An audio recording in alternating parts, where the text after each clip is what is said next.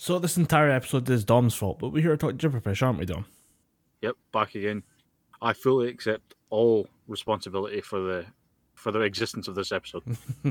That is because we're going to spend the entire episode talking about Amazon Prime's TV show, The Boys. And this is a show that you introduced me to, and we started watching it when season 2 started, because you said, season 2's like halfway through or something like that, and we're going to maybe sit down and talk about it. And it started off as originally being just maybe like a small segment, but I think the second we got through season 2, we realised this needs to be its own thing, so that we can delve deep into spoilers. We can just talk about what we want and just go for it, really. Yeah, I think that was probably the best way to do it, because the show itself it's still quite new. There's only been 2 seasons. It came out fairly quickly before the world ended.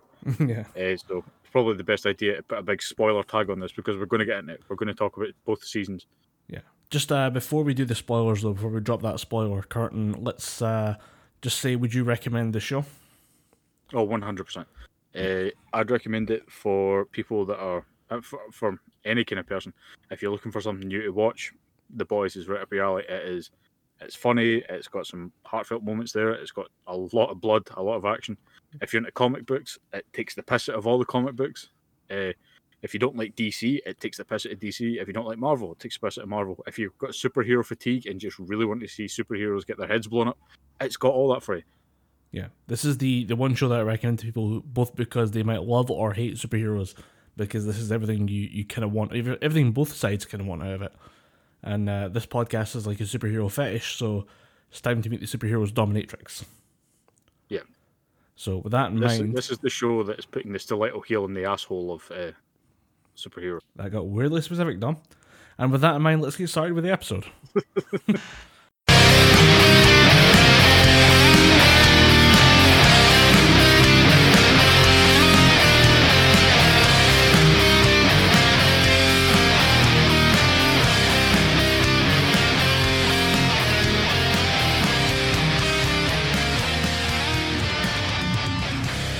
Welcome to the Gibberpish podcast. So, I've got a brief synopsis of the show. I think we'll just start there.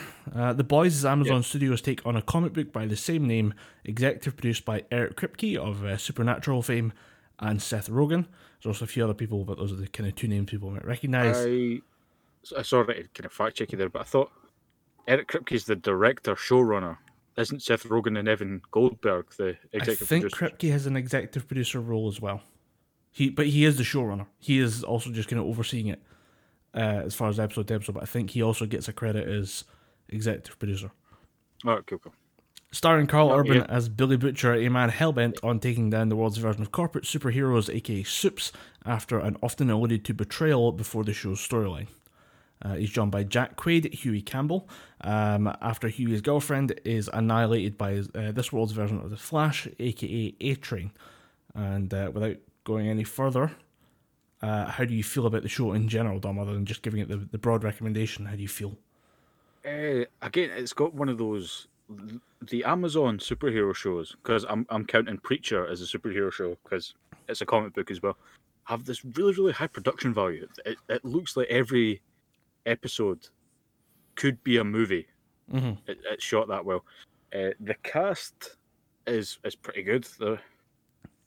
Some of the cast, you're just thinking you're there for half the scene. Your character doesn't really do much, but I guarantee that same character, who's fairly light in one episode, is heavy as all hell in the next episode. Every character kind of gets their own little shining moment. Yeah. The writing is again top notch, which Eric Kripke, he basically just kept revitalizing Supernatural year after year, because after season 5 of Supernatural, it wasn't worth watching. From what I've been told, the seasons that he directly wrote after season 5 were pretty good. It was actually worth a watch. So it's got the right people behind it, and I think where the show shines the most is the characters, because there's a little bit of something for everybody there. If you want the cocky, arrogant guy that thinks no one can beat him, you've got A-Train. If you've got the over-the-top yet very silent man-child, you've got Black Noir. Yeah. Then you've got the insert character, which is meant to be what the fuck's his name, Huey Campbell. But Huey Campbell, as we've both discussed through text messages and through other Discord calls, Huey Campbell kind of sucks. He is a total bitch. I also want to just bring up there is also a spin-off kind of sideshow, kind of similar to like The Walking Dead had an after, like Talking Dead. The Talking Dead. Yeah, this show there was also Talking Dead, Talking Bad. There was a whole shit ton of them, all hosted by what's his name? The guy that created the Nerdist. Can't remember his name. Chris. No, I can't remember. Chris something. Chris Hardwick. Yeah. Hardwick. Yeah. So this version or this show's after show is hosted by Aisha Tyler, which is quite nice. Yep. It's not great though. I do feel like it's limited by like all the shows made pre-COVID, which means that it's normal television.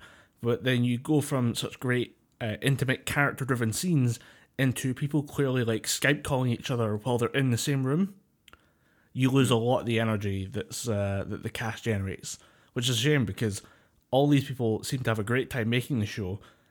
Talk about like the onstage or on-set atmosphere being great the whole time, and then you have the one chance you can see them as themselves fucking around and annoying each other, and it's all done through these weird Skype calls.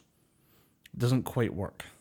Yeah, I've only ever seen clips here and there, but it does seem that the after show doesn't really work because you've got, like you said, there's the Skype call aspect of it, and there's always that 10-20 seconds of dead air when it's just, and what do you think about this? Then it's the blank face. Yeah, it was okay, and it's a bit weird. There's some teething problems there, but I can imagine the show will improve dramatically as podcasts and things do when the hosts are recording in separate rooms across the country. Yeah, when they're actually in the building together, it'll get better. Yeah, you get into the swing of it eventually. Don't worry, kids, you'll get there. I do think that the talk show will get better afterwards, but it's if you see it, I mean, if you've got something better to do, and by better I mean anything, you can give it a miss. Like if you want to clean your room instead of watching the show, go for it, or want to have it on the background, go for it. But it's nothing to really tune in for because, as I say, everything's filmed under COVID conditions, which means everyone's sitting in a separate room, so you miss out on all of the chemistry. But yeah, I would say that you're dead on the money. This is a great character-driven show, and despite being about superheroes, there was so little superhero action going on. It's mostly about the people, kind of either the people behind the mask or the people caught in the wake of superheroes. And I'm gonna say we're gonna say how much we love these characters, but at the same time, I want to talk absolute shit about them because I hate most of the characters in the show. Every character in the show is a bad person, but the actors portraying them do a fantastic job. This is like one of those shows where you really love to hate them, like Charles Dance in Game of Thrones. Charles Dance is a fantastic actor, and that's why you get really hyped up when he's getting the shit kicked out of him when he dies during Game of Thrones, because he's so convincing as an absolute monster that you're kind of glad that he's out of the way. Yeah, just going back to the superhero action part, I can't remember if it was an interview with Eric Kripke that I watched or it was something to do with The Boys and someone was talking about it. I think the show realises that superheroes fighting in a realistic sense can't really be fun because one of them can, tear steel apart with their bare hands. One of them can melt steel with their eyes. Seeing them fight's going to be boring. So they realised that, yeah, Superman, if he was real, would just cut someone in half with his laser vision, or Wonder Woman was real, she would just punch someone out of existence. Yeah. So they just make it, all the superhero powers, when they're used, are just quick, short scenes. Like with A-Train, obviously he's a speedster, but you wouldn't really see him. You wouldn't really see him fighting. His fights wouldn't last long because you just run through people or punch their heads off while traveling at Mach 2.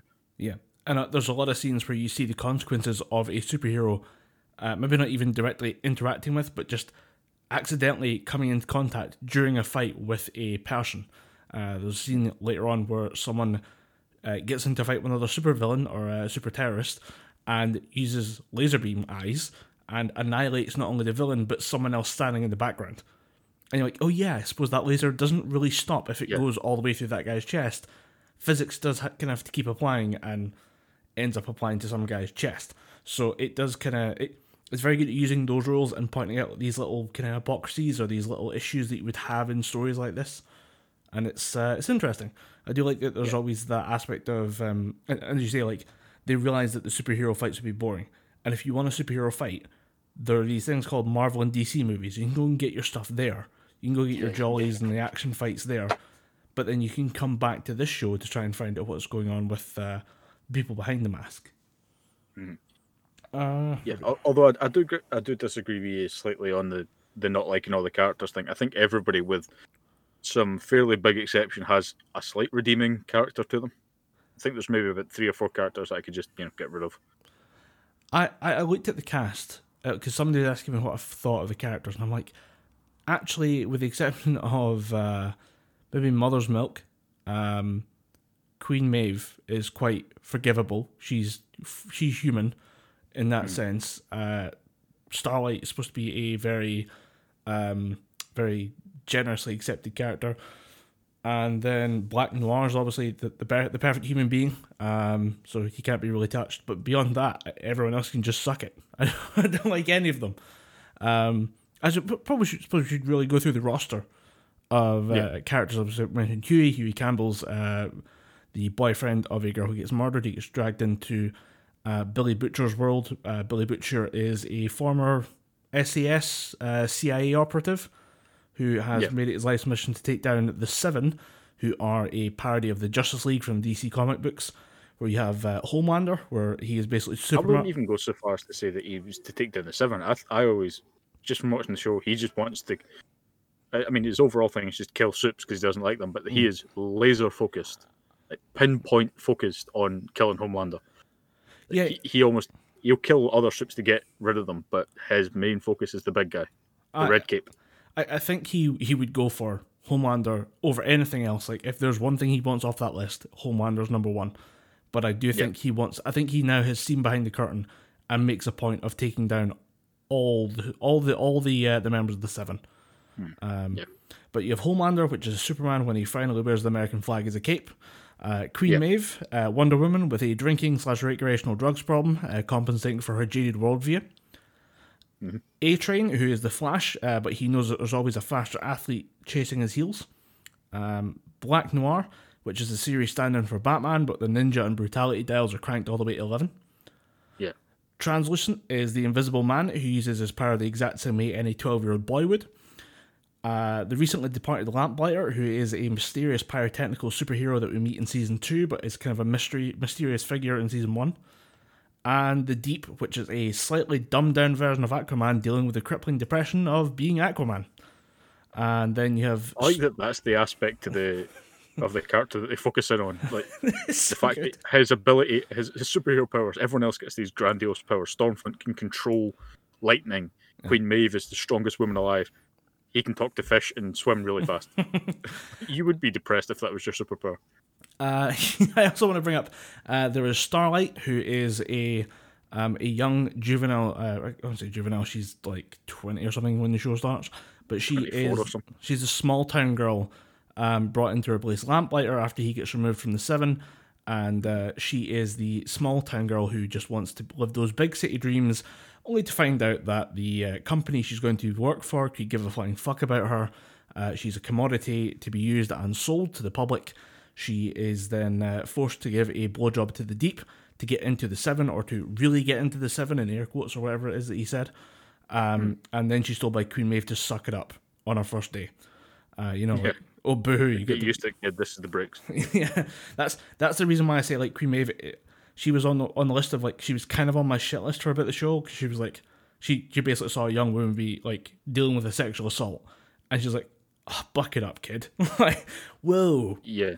That's actually the tame version of that interaction, because I've got a bit to talk about the differences between the comic and the TV show, so we can get into that a bit later. But yeah. The TV show has the tame version of that interaction. I think the TV show has to tame down most of the interactions, because there's a few. There's the initial interaction between Starlight and the Deep, which goes from like a rape to a kind of I don't really know what the word is. Like to just kind of convince someone to give you a blowjob. And then it's sexual assault, but it's not quite the same as what we're going to talk about in the comic books.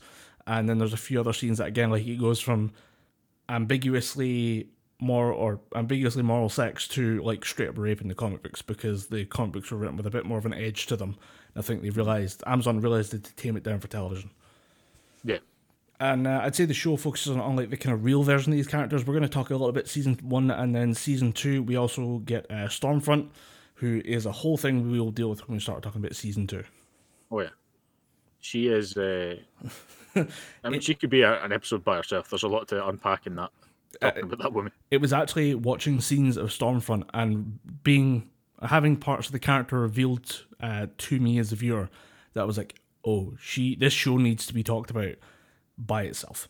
But I think that's the key part of the show is seeing the heroic faces of the heroes that the public gets presented, and then seeing the kind of behind the scenes versions of the characters. And a lot of the first season is dealing with the real versions of those characters. Yeah, it focuses more on, because when you read Superman and you read Batman comics, it's always about this heightened version of them. But let's discuss what they would really be like. Do you think Superman would be so grounded after saving the universe for the 9th time? I mean, no, yeah. He's going to get a fucking big head. He's going to demand that everyone love him. That Kansas education can only do you so much. Yeah. I feel like the other characters we might want to talk about is Edgar, or Mr. Edgar. He is the head of Vought, which is the Stan company. Edgar. Yeah. Vought is a weird one because it's kind of Vaught's a company that is kind of seems like a combination of a like bioengineering company and then like Disney is the only real kind of thing I could imagine being so good at PR, because they are capable, they are responsible for the superheroes management and then management and PR. But also, you'll learn later on that they are actually the ones creating the superheroes, because they have an entire bio-research division designing superheroes from the ground up. Who else do we have? I keep forgetting her name, but the manager for the Seven for season 1. Madeline Stillwell. Yeah, Stillwell. She's probably definitely say she's one of the key characters for season 1. Doesn't exactly stick around for season 2, but she's such a key part of season 1's plot that it's important to mention her, and the doppelganger as well. Oh yeah, let's not talk about that guy. That scenes with that guy freaked me the fuck out. It's interesting, gentleman. Does exactly what you think a doppelganger would, but imagine that being used by a morally lacking manager to try and gain leverage on senators in the United States Senate. So, yeah, let's go with that, shall we? So other than that, beyond that, I just have a list of season 1's plot points. So is there anything else you want to talk about before we just start jumping into the plot of season 1? No, not really. Like I said, I've got a bit to talk about the differences between the comic and the TV show. But all you need to really know in season 1 is where the scale is set reasonably in season 1. In season 2, they ramp it way the hell up. So I'll pass it over to you to talk about what happens in season 1. So most of season 1 is dealt with introducing Huey and Butcher together. I think it's like the first episode is a lot of that. And introducing the kind of power difference between a human and a superhero. And that also includes larger parts of the next few episodes involve Translucent, who has been stalking Huey and Butcher, trying to figure out who they are, why they are so interested in infiltrating Vought, and them actually capturing Translucent by attacking him with an electrical wire, nearly shoving it up his asshole, which might have been one of the funniest ways I've ever seen a superhero taken down in the electrical goods store. And then it devolves into Butcher showing us around a few of his mates, including Frenchie, and trying to find a way to kill someone with effectively diamond hard skin. So it's a lot of inventive scenes of them trying to kill someone who's basically indestructible. And with Translucent being invisible, it involves a lot of yelling at an empty cage, which I just find hilarious. I can't imagine it was easy to act through that.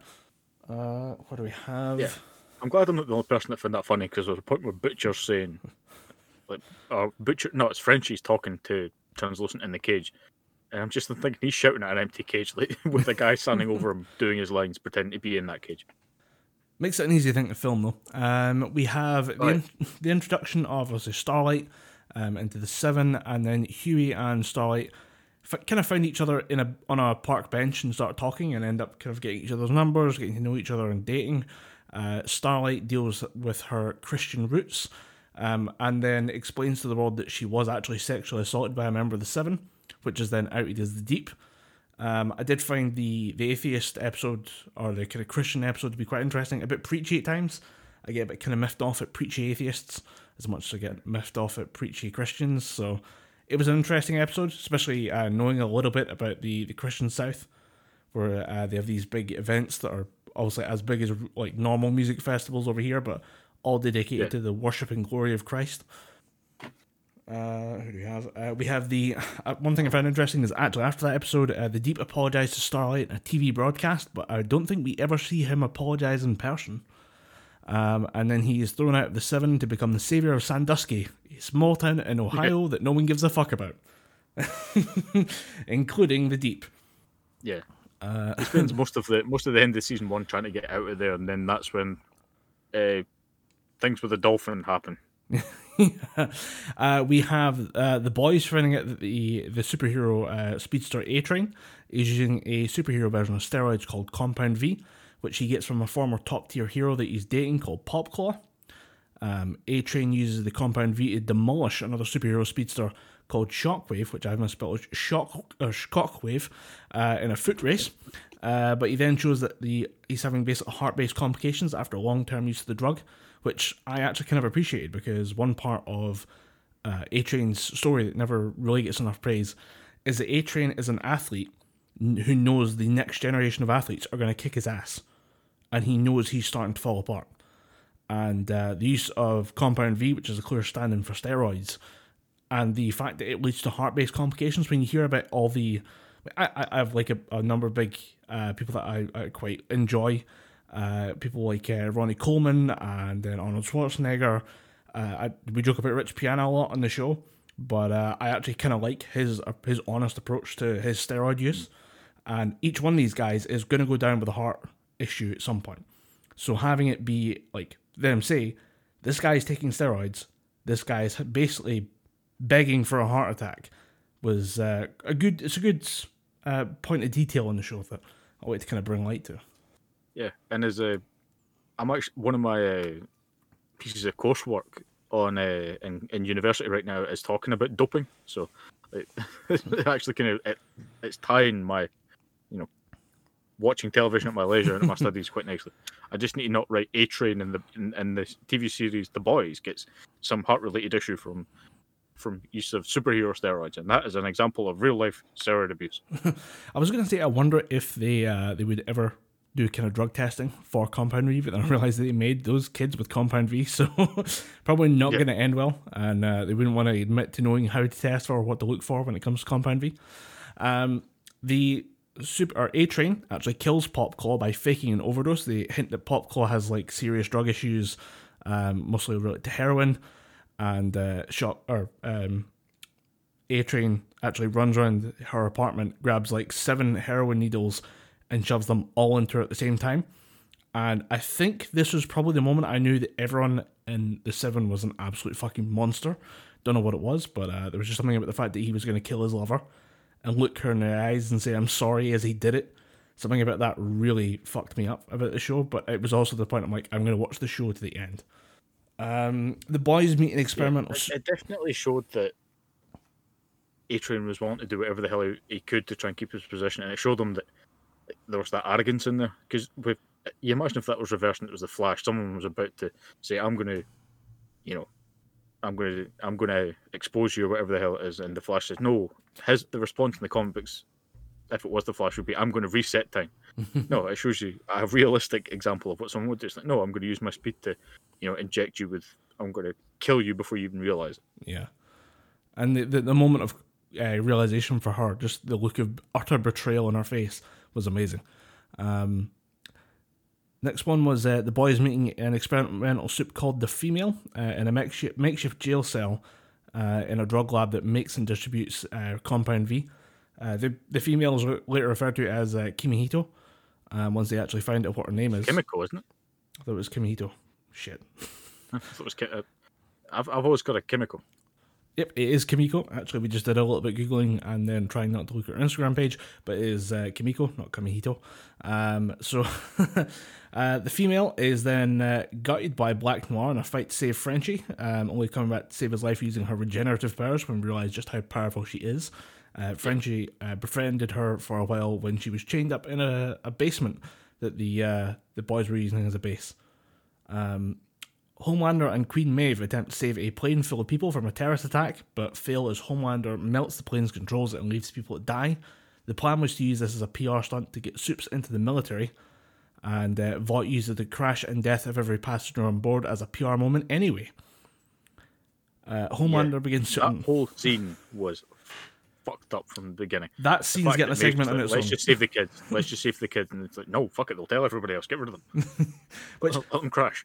In an absolute fucking monster. Like, in a monstrous line of thinking, you're like, he's got a point. Like, if those kids stand up in front of America and say, Homelander saved us, but then he let my mummy die. Everyone in that room's going to go, motherfucker. That monster. Excuse me? And I do like that they're going through the list of like what they can do. And like they're like, just lift the plane. You're like, we'll fly the plane down to the ground. He's like, I can't do that. Like, I'm not that strong. Like, the physics doesn't work, and we're gonna get smooshed by a plane on the runway. We're gonna fucking die. I'm not doing it for these people. Fuck these people. Let's just go. It's an interesting scene. Like, it's one of these things where the show has a very dark sense of humor, or has a dark way of looking at every issue the boys couldn't, or the Supes could encounter, and running it through in a way that you're like, shit, that's so, like, it's so wrong, but you're kind of right, and I get where you're going with it, and you have to kind of agree with the logic in a way. Yeah, in a very, very fucked up way, you do agree with it. Just, you bastard, why am I agreeing with multiple counts of murder? In a way that makes you drink till 2 a.m, and you're like, yep. I know where you're going with this one. And it actually, when we talked about Queen Maeve having quite a jaded worldview, I mean, all we're seeing is the boy. Like, it's quite heavily implied that the 7 that are the original members have been around for a couple of years, maybe like a decade or more. And could you imagine a decade of trying to deal with just this weird, ultra focused view that Homelander has, where he's like, I can only do so much, and if people have to get hurt or people die or something like that, so be it. And if you were a good person who set out to make the world a better place, like I think Queen Maeve was when she started her career, I think you would end up with a really jaded, painful worldview, and it explains why she's as fucked up as she is. Homelander begins to unravel and uses superpowers and the general kind of influence he has within Vought to spy on or intimidate other members of the 7, as the boys try and find evidence of Compound V to expose Vought, including sneaking into a hospital where babies are given Compound V to create superheroes. Yeah, I laughed far too hard at the scene where Butcher picks up the baby and just makes him laser everything in front of him. The laser that baby scene shouldn't have been funny, but it was fucking hysterical. That laser baby is such a goddamn, like, amazingly funny, like, meme that you could just take a screenshot of that and put it up and be like, laser baby says no, and then just have him like blasting the eye beams at people. But it is so Apparently, great. In the press for season 2, they were sending out dolls, like little baby dolls with blue light up eyes, and calling it Laser Baby by Vought. The scene or the set for the boys' talk show actually has a laser baby in the background, and it lights up, and when it blasts its lasers, it's like the change of a segment or something like that. And like, that is the weirdest, dumbest, funniest meme I've seen in a long while. They put so much effort into it, but the infiltration scene actually reveals a lot.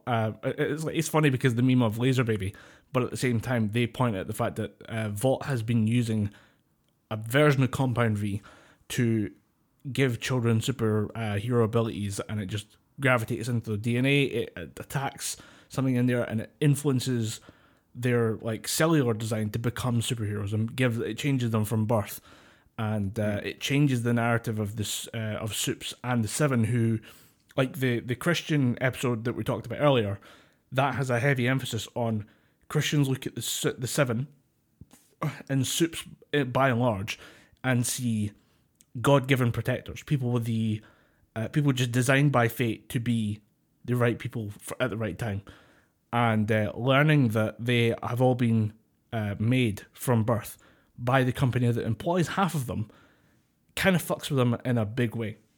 Actually, when the news of the like superhero creation or superhero creation myth being dismantled breaks, it goes out on live national television, leading to the silent and stoic Black Noir with a fucking amazing shot of him like crouched down in a fetal position against the wall in one of the Vought hallways, looking at his phone, seeing the news that he was not destined from birth to be great, but he was in fact made in the laboratory, crying next to a statue of himself. That might have been the most I laughed during the entire series. And again, it's one of the things I really shouldn't have laughed at that, because it's quite an obviously emotional scene, but at the same time, the silent death machine just weeping like a child, realizing his entire life is a lie, was hysterical to me.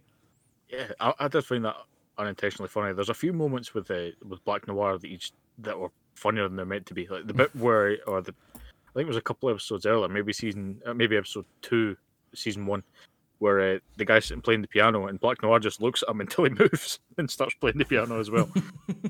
And he plays it better than him as well. Yeah, that's probably my favorite bit. It's like, Black Noir, also a classically trained pianist on a level you can't also comprehend. Virtuoso when it comes to music. I like that. Like, that's his thing. Like, in his spare time, he's like, I stab people, I gut people with a samurai sword, I throw ninja stars, and I play piano. Yeah. After he sharpened his knives, he puts them all away in his suit, then just cracks his knuckles and plays the piano. I want to see Black Noir learning on a Casio keyboard. I need that for behind the scenes footage. He opens up the little book and he's sitting counting out the different notes. Just Black Noir, like one finger tapping, ba ba, black sheep, have you any wool? Please let there be in season 3 a scene of Black Noir just in chopsticks.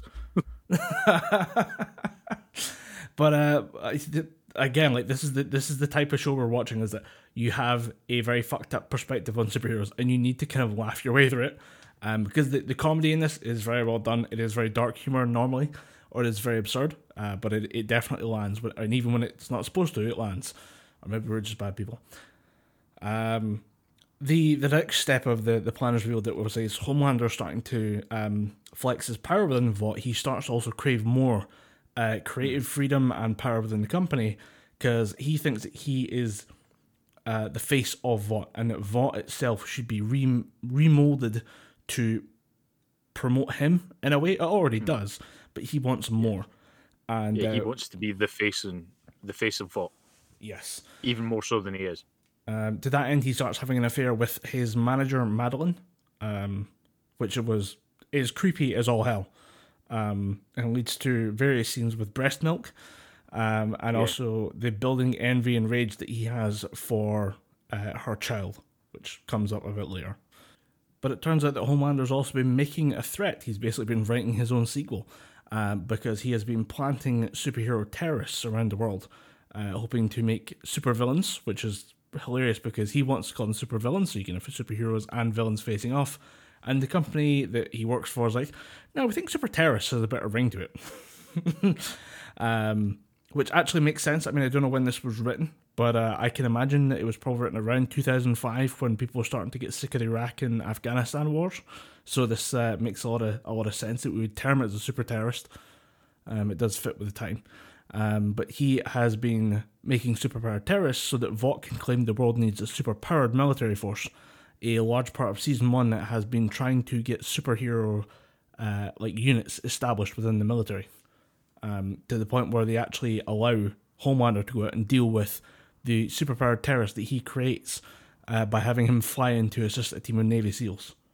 After our first team of Navy SEALs that goes into a compound meets a super terrorist whose power seems to be that he can turn himself into a nuke. I don't know if that was what you read from that one.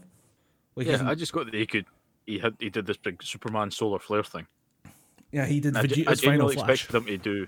I genuinely expected it to be a one and done, or that he came back charred and burnt, just had to regenerate for a couple hours or something.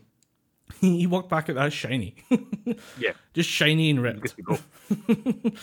So yeah, the last couple scenes are mostly related to the guys from The Boys trying to explore, trying to reveal to the world that Vought uses Compound V, and almost being stopped by A-Train, who actually ends up having a heart attack, and is only saved by Huey, even though he's been told if he survives, he's coming to fucking kill you. He has a beef with you. He will kill you if you do save his life. And he's like, yeah, I know, I gotta do it anyway.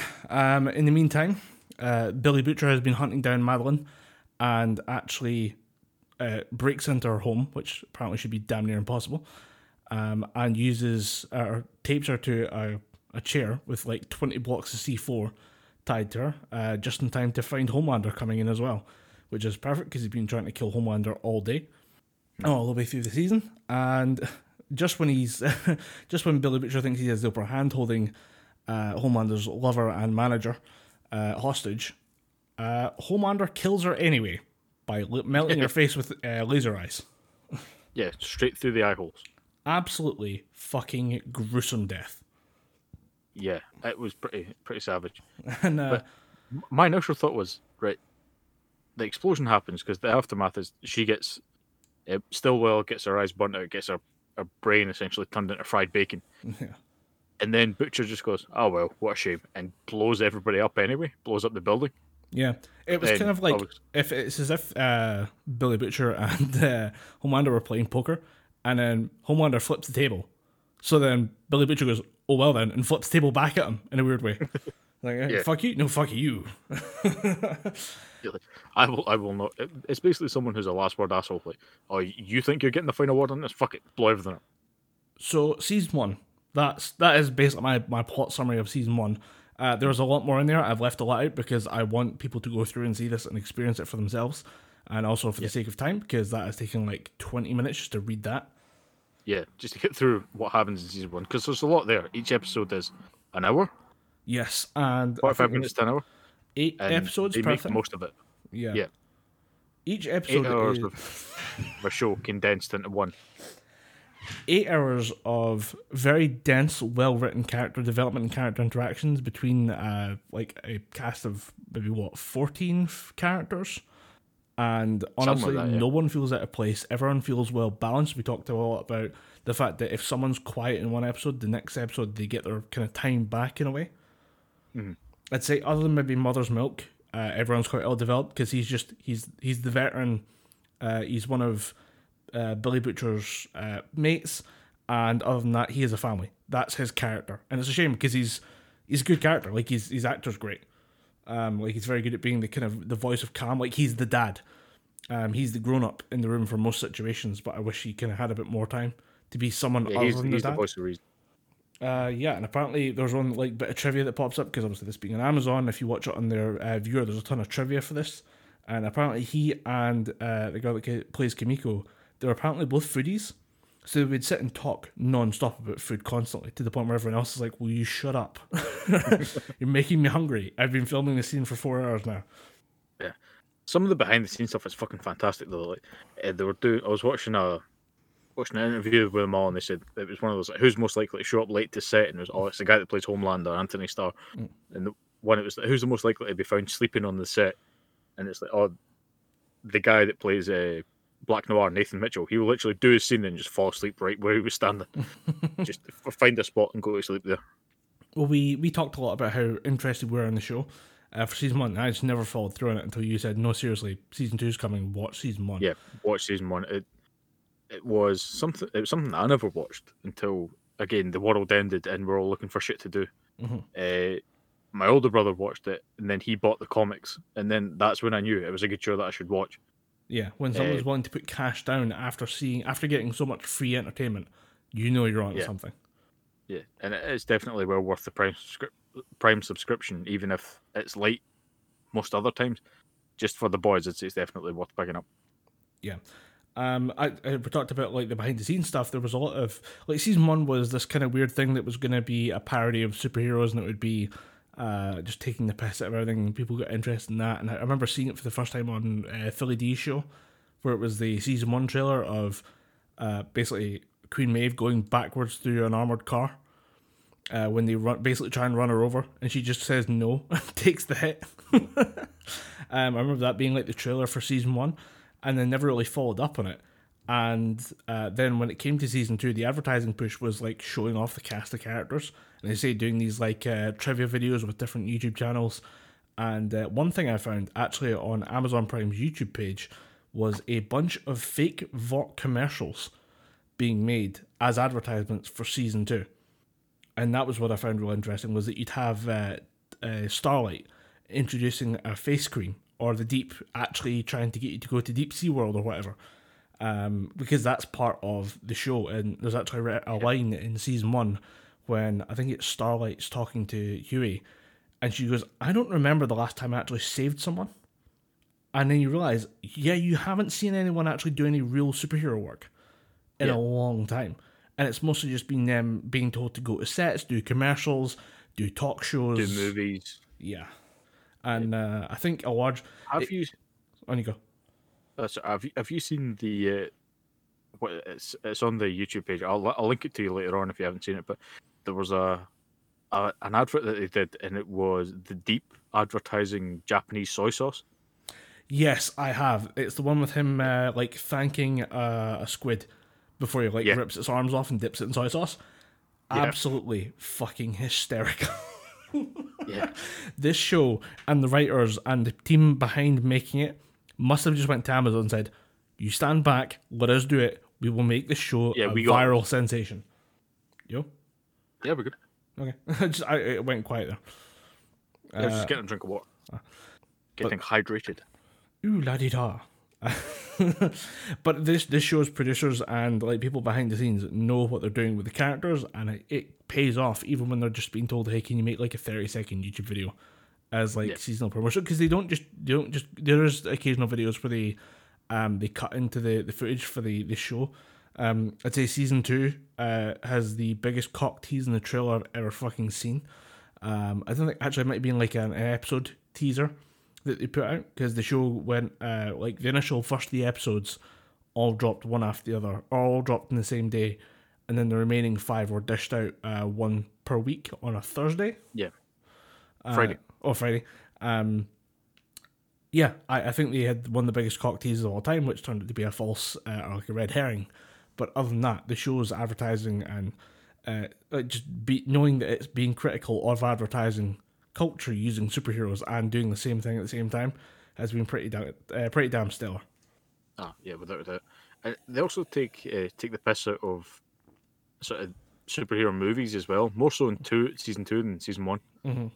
And that is just a deliberate dig at not only DC, how they will rewrite and recast on the fly if they need to, but quite a dig at the MCU, because that is the biggest feather in their cap. Yeah, love the fact that they have a thriving movie universe and they're tying everybody together. Yeah, for the big what's the word I'm looking for? Big ensemble movie. Yeah, and they have a very good what to say it was the. There was a dig. No, I think that was a season 2 dig that they took. I forgot about that. But there was I think it was a very good dig at the Marvel Cinematic Universe during season 2 that paid off in the long run. Not only as a joke, but as an action scene. But we'll talk about that for season 2. Yeah. Anything else to bring up about season 1 though? No, just watch it. Fucking watch it. It is 8 hours of pretty good content. You will be satisfied coming through it. Like I said, if you have a favourite character, which would be kind of weird because I'd never really for the first season. Second season there were some characters that kind of grew on me, but if your favourite character is Homelander, then I'm going to ask you to stop listening to the podcast, because you're not the kind of person that I want interacting with something that I'm putting out. You clearly got a couple of screws loose if Homelander is your favourite character. Yeah, I think the default favourite character is Starlight. I think that's for everyone. I think after that I go down to Queen Maeve. But all of my favourite characters are characters I'm sympathetic towards, even to the point of saying I prefer Butcher over Huey, because I have sympathy for what Butcher has gone through.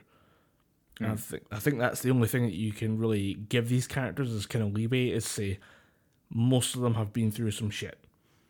And you can maybe not understand, but you can see where the characters are coming from. Which is interesting character writing. Like, how do you make a show where you're supposed to hate everyone, but at the same time know that there's a good team and a bad team? Yeah. I think the best way to do that is, if you're trying to make the good team the bad team, try and make the bad team overly likable. Because that's what they do with the 7. They try and make them these well-polished characters that you're meant to like, but then they're actual scumbags. But with the boys, they're funny, wisecracking, they're making jokes and stuff while they're blowing up an invisible man with C4. Yeah. That is inserted in his ass. I wasn't sure if you wanted to bring that one up, but it was goddamn hilarious when you realise that... When you think about it, it is a massive plot point in season 1 that Huey kills Translucent because Butcher shoved C4 up his ass. Actually, it was Frenchie. Frenchie takes off the glove afterwards because they. Right, you are. It was Frenchie, yeah. Also, we talked about the fact that a large part of season 1 is them trying to figure out how to kill one person, which is interesting about like the power scale between humans and the Supes. That there's so much that would go into killing someone, and half of the issues that they come across are we can't go down this direction, which might kill him, but at the same time, if we do it, we're going to be caught immediately. So much of it is to do with the underhanded kind of criminal approach that they have to take when dealing with Homelander, because he can hear things from halfway across the planet, and he can fly there in a minute.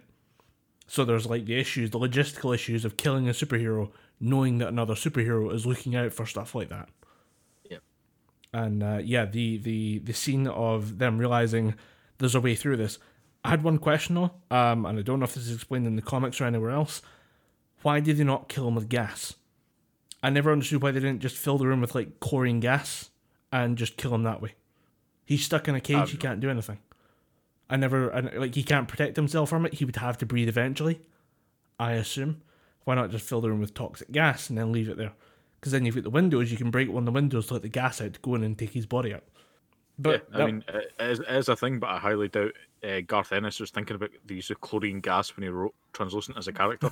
And I certainly guarantee that Eric Kripke, when he was writing the series, definitely thought, you know what, it'll be funny if we just stick C4 in him and then blow him up that way. It is a much better solution to shove a stick of dynamite up his ass. As opposed to going to find chlorine gas and making it that way, because that would have been complicated. I'm not saying I'm a supervillain, but I'm just saying I thought of that first. Suck it, Butcher. Then again, you get the sense that Butcher's a smart guy. Butcher knows what he's doing when it comes to this shit. He probably did think of chlorine gas, but then opted for C4 because that's just a bit more fun. Yeah, I like the idea of there being like a fun, like we're weighing up the ratio of how, like the equation of how we're going to do this. How do we factor fun into it? And it does actually seem like something would happen in this universe. But I did also notice that Frenchie decides to get really, really high to try and figure out what the solution is. Like he can't think of a solution. He can't think sober. Yeah, he's trying to think of a solution. It's like, I'm too sober for this. Let me take acid and MDMA. Yeah. Let me just take a couple hits and just watch some like weird cartoons, and I'll go, oh yeah, that's a good idea. Shove dynamite up someone's ass. It's a unique thing, but it is, as you say, it's a very good point that Huey is the most pathetic person you could possibly think of. It takes, obviously, he loses his girlfriend. It takes him ages to get over that, but there's large parts of the start of it, the introduction to him and his dad, played by Simon Pegg, that are spent explaining, I'm sorry, son, you're not cut out for this. We're kind of sad, mediocre people. And it's horrifically sad when you stop and think about what was just said between a father and a son. There's at no point your dad should sit you down and say, son, we are too pathetic to do what you want to do in life. And then just kind of have to try and accept that as part of your character development. See, the funny thing is, in the comics, Huey Campbell was actually Scottish. Right. So if that conversation happened in the comics, you'd be like, listen, son, we were born shitebags. We're always going to be shitebags. We're going to die shitebags. If we're lucky, we're going to have a couple of shitebag kids. Best you can do, settle down, focus on your work, forget the dead girl, and take that assistant supervisor job. Like, oh, take the money Dad. from and stop being a shitebag. Yeah, I mean that's part of it, is that Huey does have that little bit of a spine in him. He does tear up the check from Vought for $45,000, I think it was, to cover up the death to sign the NDA, which is all fairly boilerplate stuff, which just raises the question: how often does this happen, that you have a boilerplate contract for murdered victims? That was actually one point that I'm quite glad you raised, because how quickly the contract gets to Huey after it happens gives you the sense that this happens on a monthly, maybe weekly basis. That, you know, Homelander is using his heat vision, all of a sudden, oh shit, there goes a school bus of kids, or Queen Maeve is stretching and then just knocks out someone, knocks their head out off their body. Yeah. And it's one of the things of, like, it makes you realise that deep down, Vought hires, or Vought is willing to accept civilian casualties in the... Yeah, they have a very high level of collateral damage. Mm-hmm. And again, like, throwing $45,000 at someone for a death, like, throwing $45,000 at I don't know if they're married, is it? I think it's girlfriend I don't know if Something he's like that. Yeah, I fiance or think something they're like that. talking about moving in at the very start of it before she gets splatted. But essentially, he's just a witness. So it's not quite hush money. It might be. It's a kind of a grey area. But at the same time, like, I'll pay you 45 grand of hush money to not talk about your girlfriend's murder. That is, like, very dark and very fucked up. But it's all in the pursuit of preserving A-Train as a hero. So it's all about, keeping... Our Vault are all about keeping the Seven being the shining example of, this is how people should behave. If you have this gift, you need to use it for the good of humanity. So you can imagine that by A, being high on an experimental compound, and B, speed forcing through someone and busting them into yellow and busting them into red ribbons, probably not the image that Vault want to go for. I never thought of the aspect that someone would probably flag up that A-Train was high as shit, and yeah, he's acting weird, but I mean, also he just did run through a person, so it might come into play that someone would maybe try and do a drug test and finds a weird compound floating in the middle of his veins. I mean, I don't know if you could do drug tests on superhumans, but I reckon that would actually end up being an issue. Someone would turn around and say, hey, you had this weird thing in your system, what is this? And then during an investigation or a court case, that would open up a lot of pretty serious issues. Yeah, although the weird thing about it is whenever they try and take... All the superheroes seem to have this invulnerable thing about them. They all have, stronger than average skin, because you see it with Stormfront in Season 2, and you see it with Annie Starlight in Season 1, where she gets shot with the 50 cal bullet. That would decimate a normal human being, like break their rib cage apart from the inside out. Oh, there'd be a hole in you. There would be a hole through your body, and the entrance hole would be about the size of a Red Bull can. The exit wound would be the width of a Red Bull can's length. I think there is this thing where they just say that you can shrug off damage. I mean, at one point, I think it might be Season 1, but it's like the guy that's shooting up at the cops in the tower.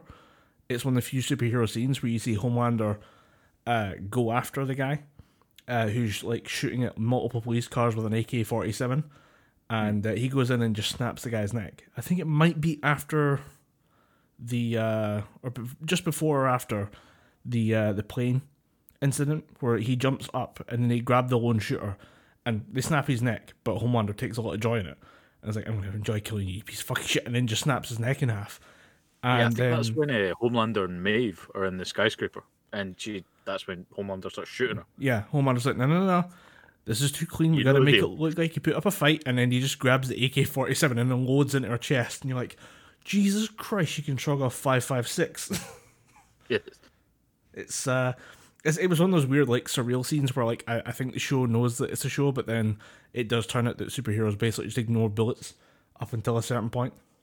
But, I think... You kind of just get the sense that normal shit doesn't work with them, so you need to think outside the box. And that was, like, I'm pretty sure at one point when, Butcher's grabbing the 50 cal and is, like, set up, he's like, this might not work. I don't know, I've never really shot a 50 cal at a soup yet. But I get thought... the sense that he took a bit of glee in trying, though. Again, he wanted to figure that shit out.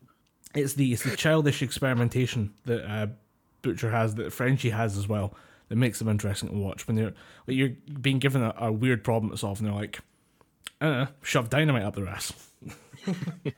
Try a 50 cal, it might work. Nothing to lose but like my entire head. So I mean, the last plot point I had was that Homelander kills his own lover / manager. Butcher blows him up, and then that's the end of Season 1. Yeah, it ends with basically the boys going on the run because they're pretty much declared public enemy number 1. Mm-hmm. Or America's enemy number 1.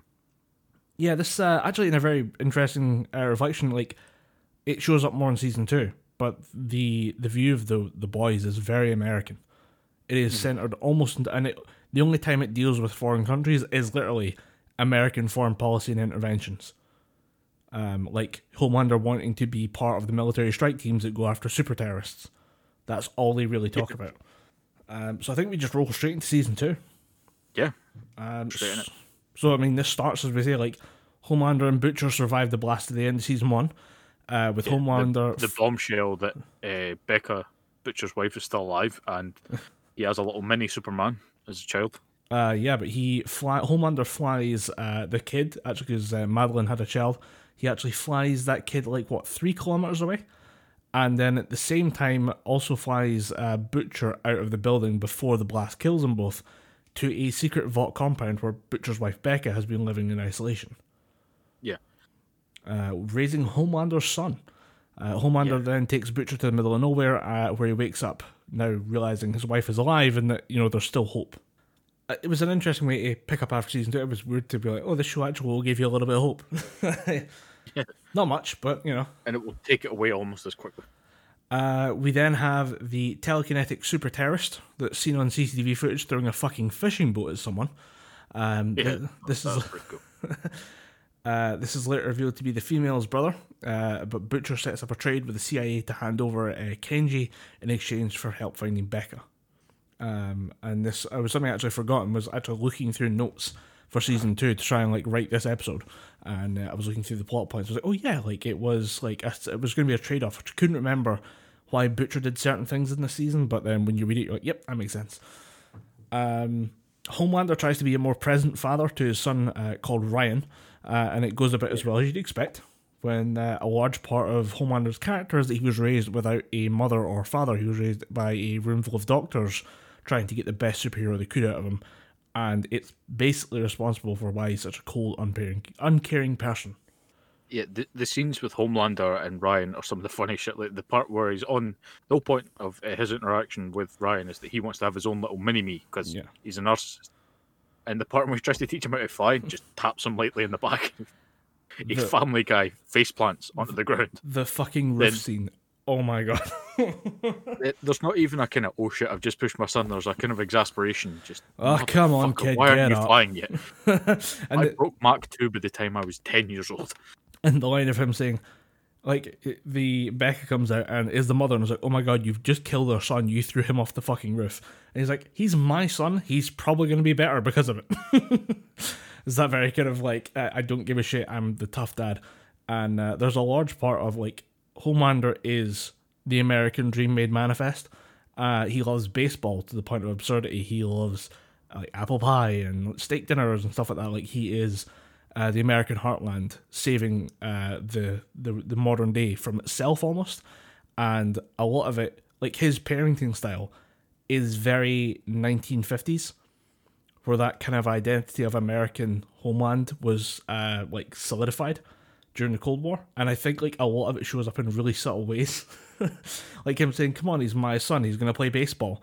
The kid doesn't give a shit about baseball. The kid wants to learn. The kid loves to learn how to do computer stuff and mechanics, and he likes interacting with things that he likes to learn. He's not. Yeah, he likes Lego and shit like that. He's not a meathead. Stop motion. Yeah.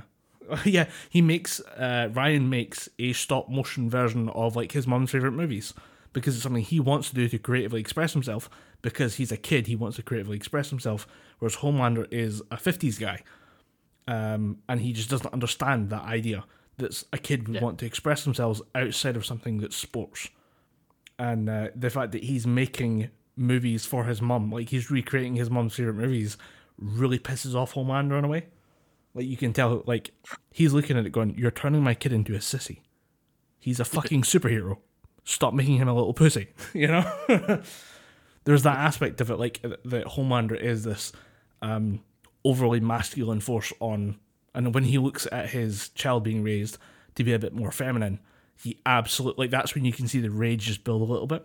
Yeah, when Homelander realizes that his kid, specifically his kid, is going to grow up to be, well educated and not a good old red, white, and blue American. Yeah, you can literally see that twitch in the eye. Because if I could describe Homelander, it's that little twitch of annoyance in the eye just turned into a person. He's that moment of rage where it's you're teaching my son to read.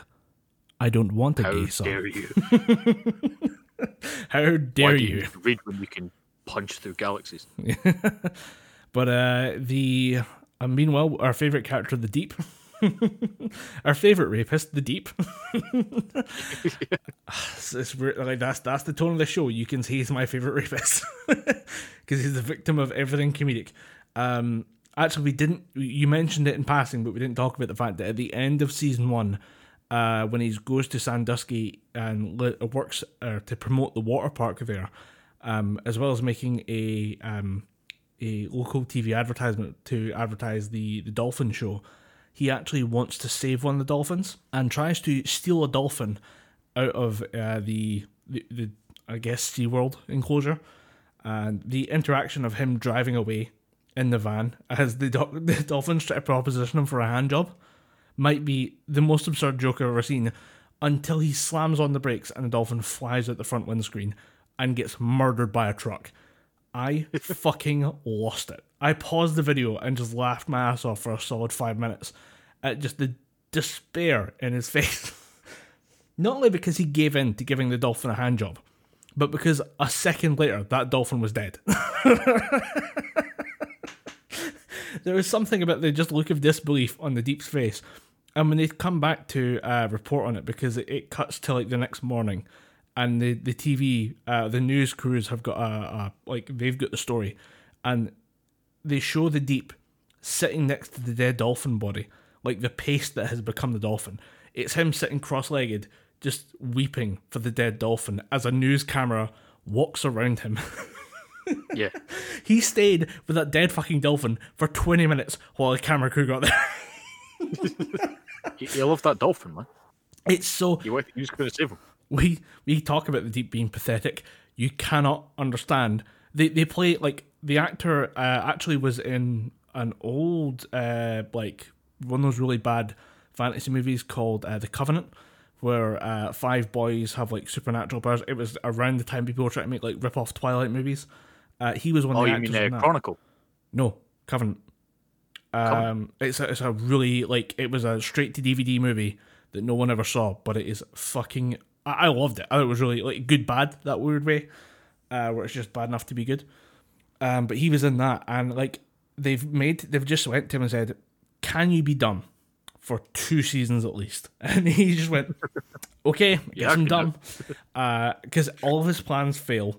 Everything he does is very short-sighted, and his reaction to everything is just puppy dog idiocy.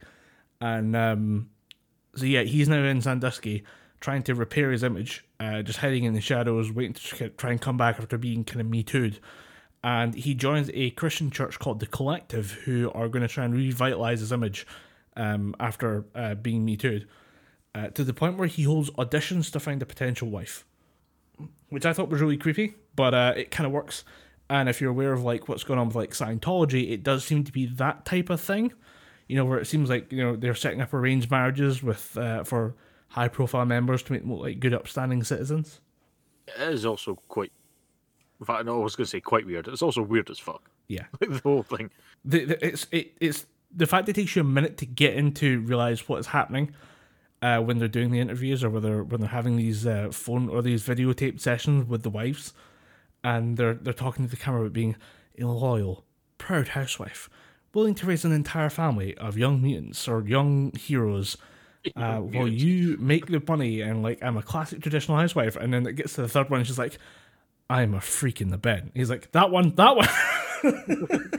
Give me the pervert. Give me the pervert. Give me the freak show.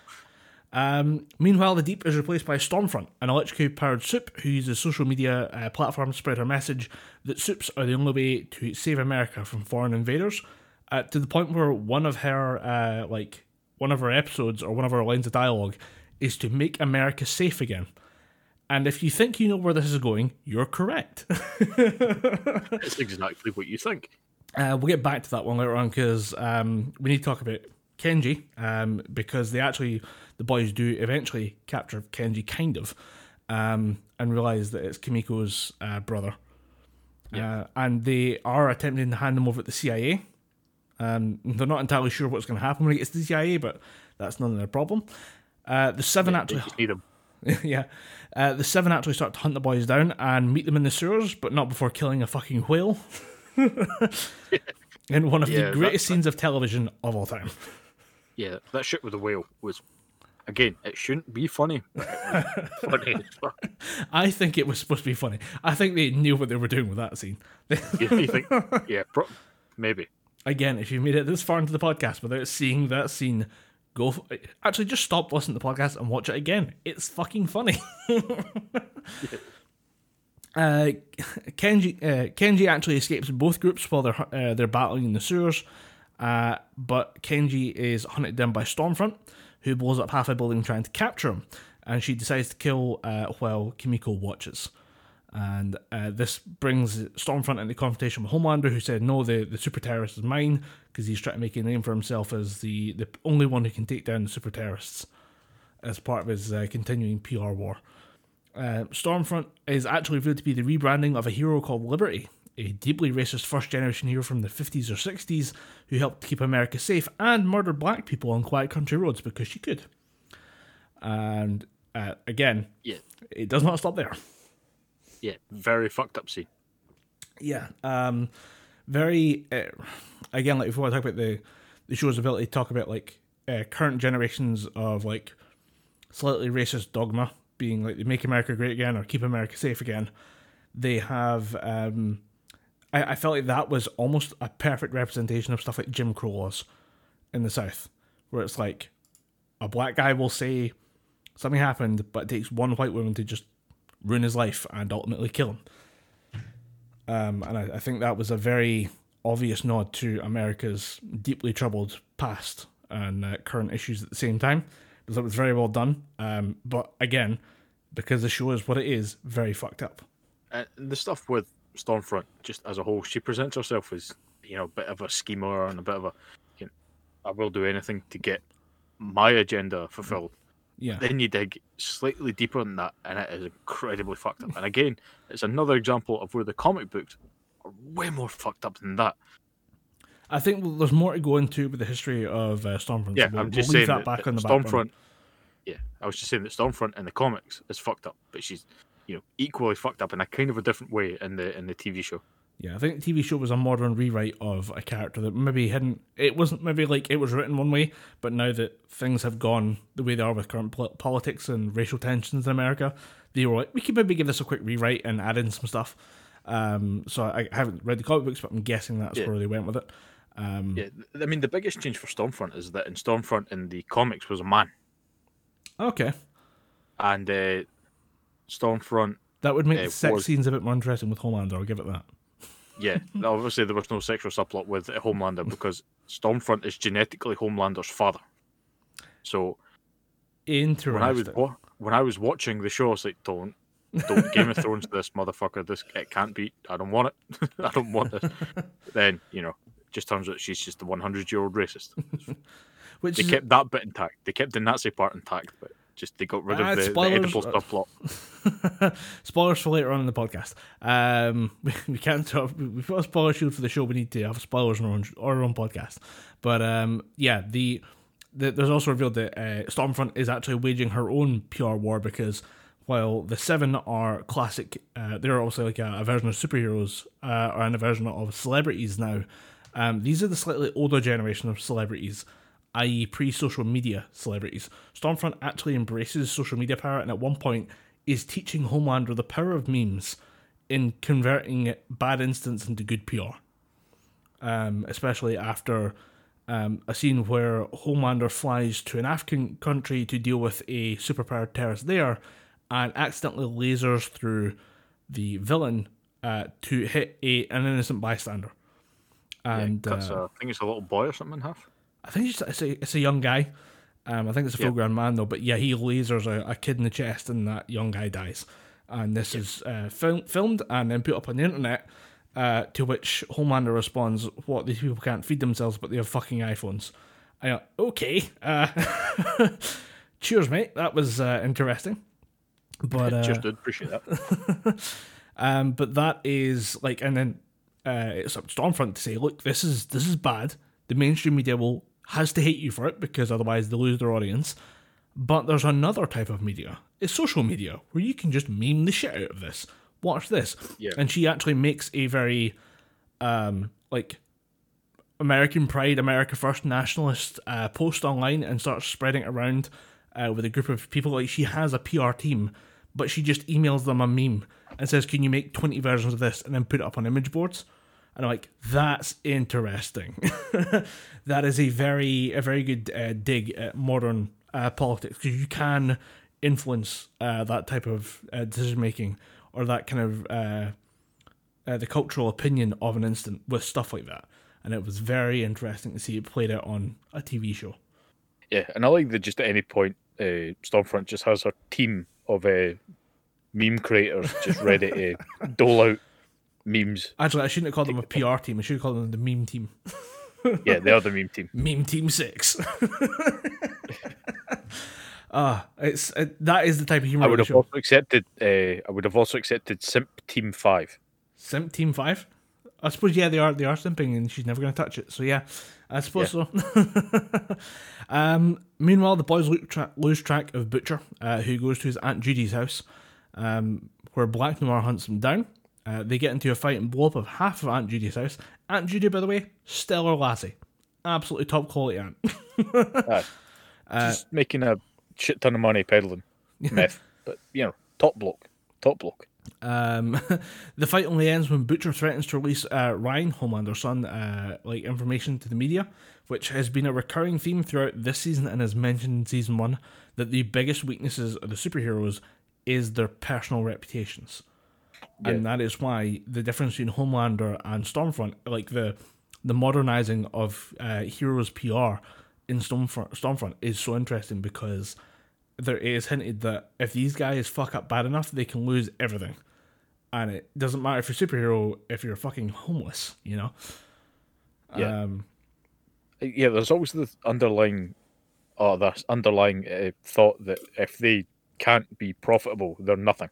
So you could be a superhero, you could do this, but if you can't make vault money, you're out in your ass. You could be a superpowered teacher. Yeah. To the point where we actually which would be fucking hysterical to see. Like Homelander trying to teach PE or something, just shot putting a ball into the stratosphere. Dodgeball with a man who can punch the sun. All of a sudden, to Timmy. Well, Mr. Homelander's a new PE teacher, and well, he's dead now.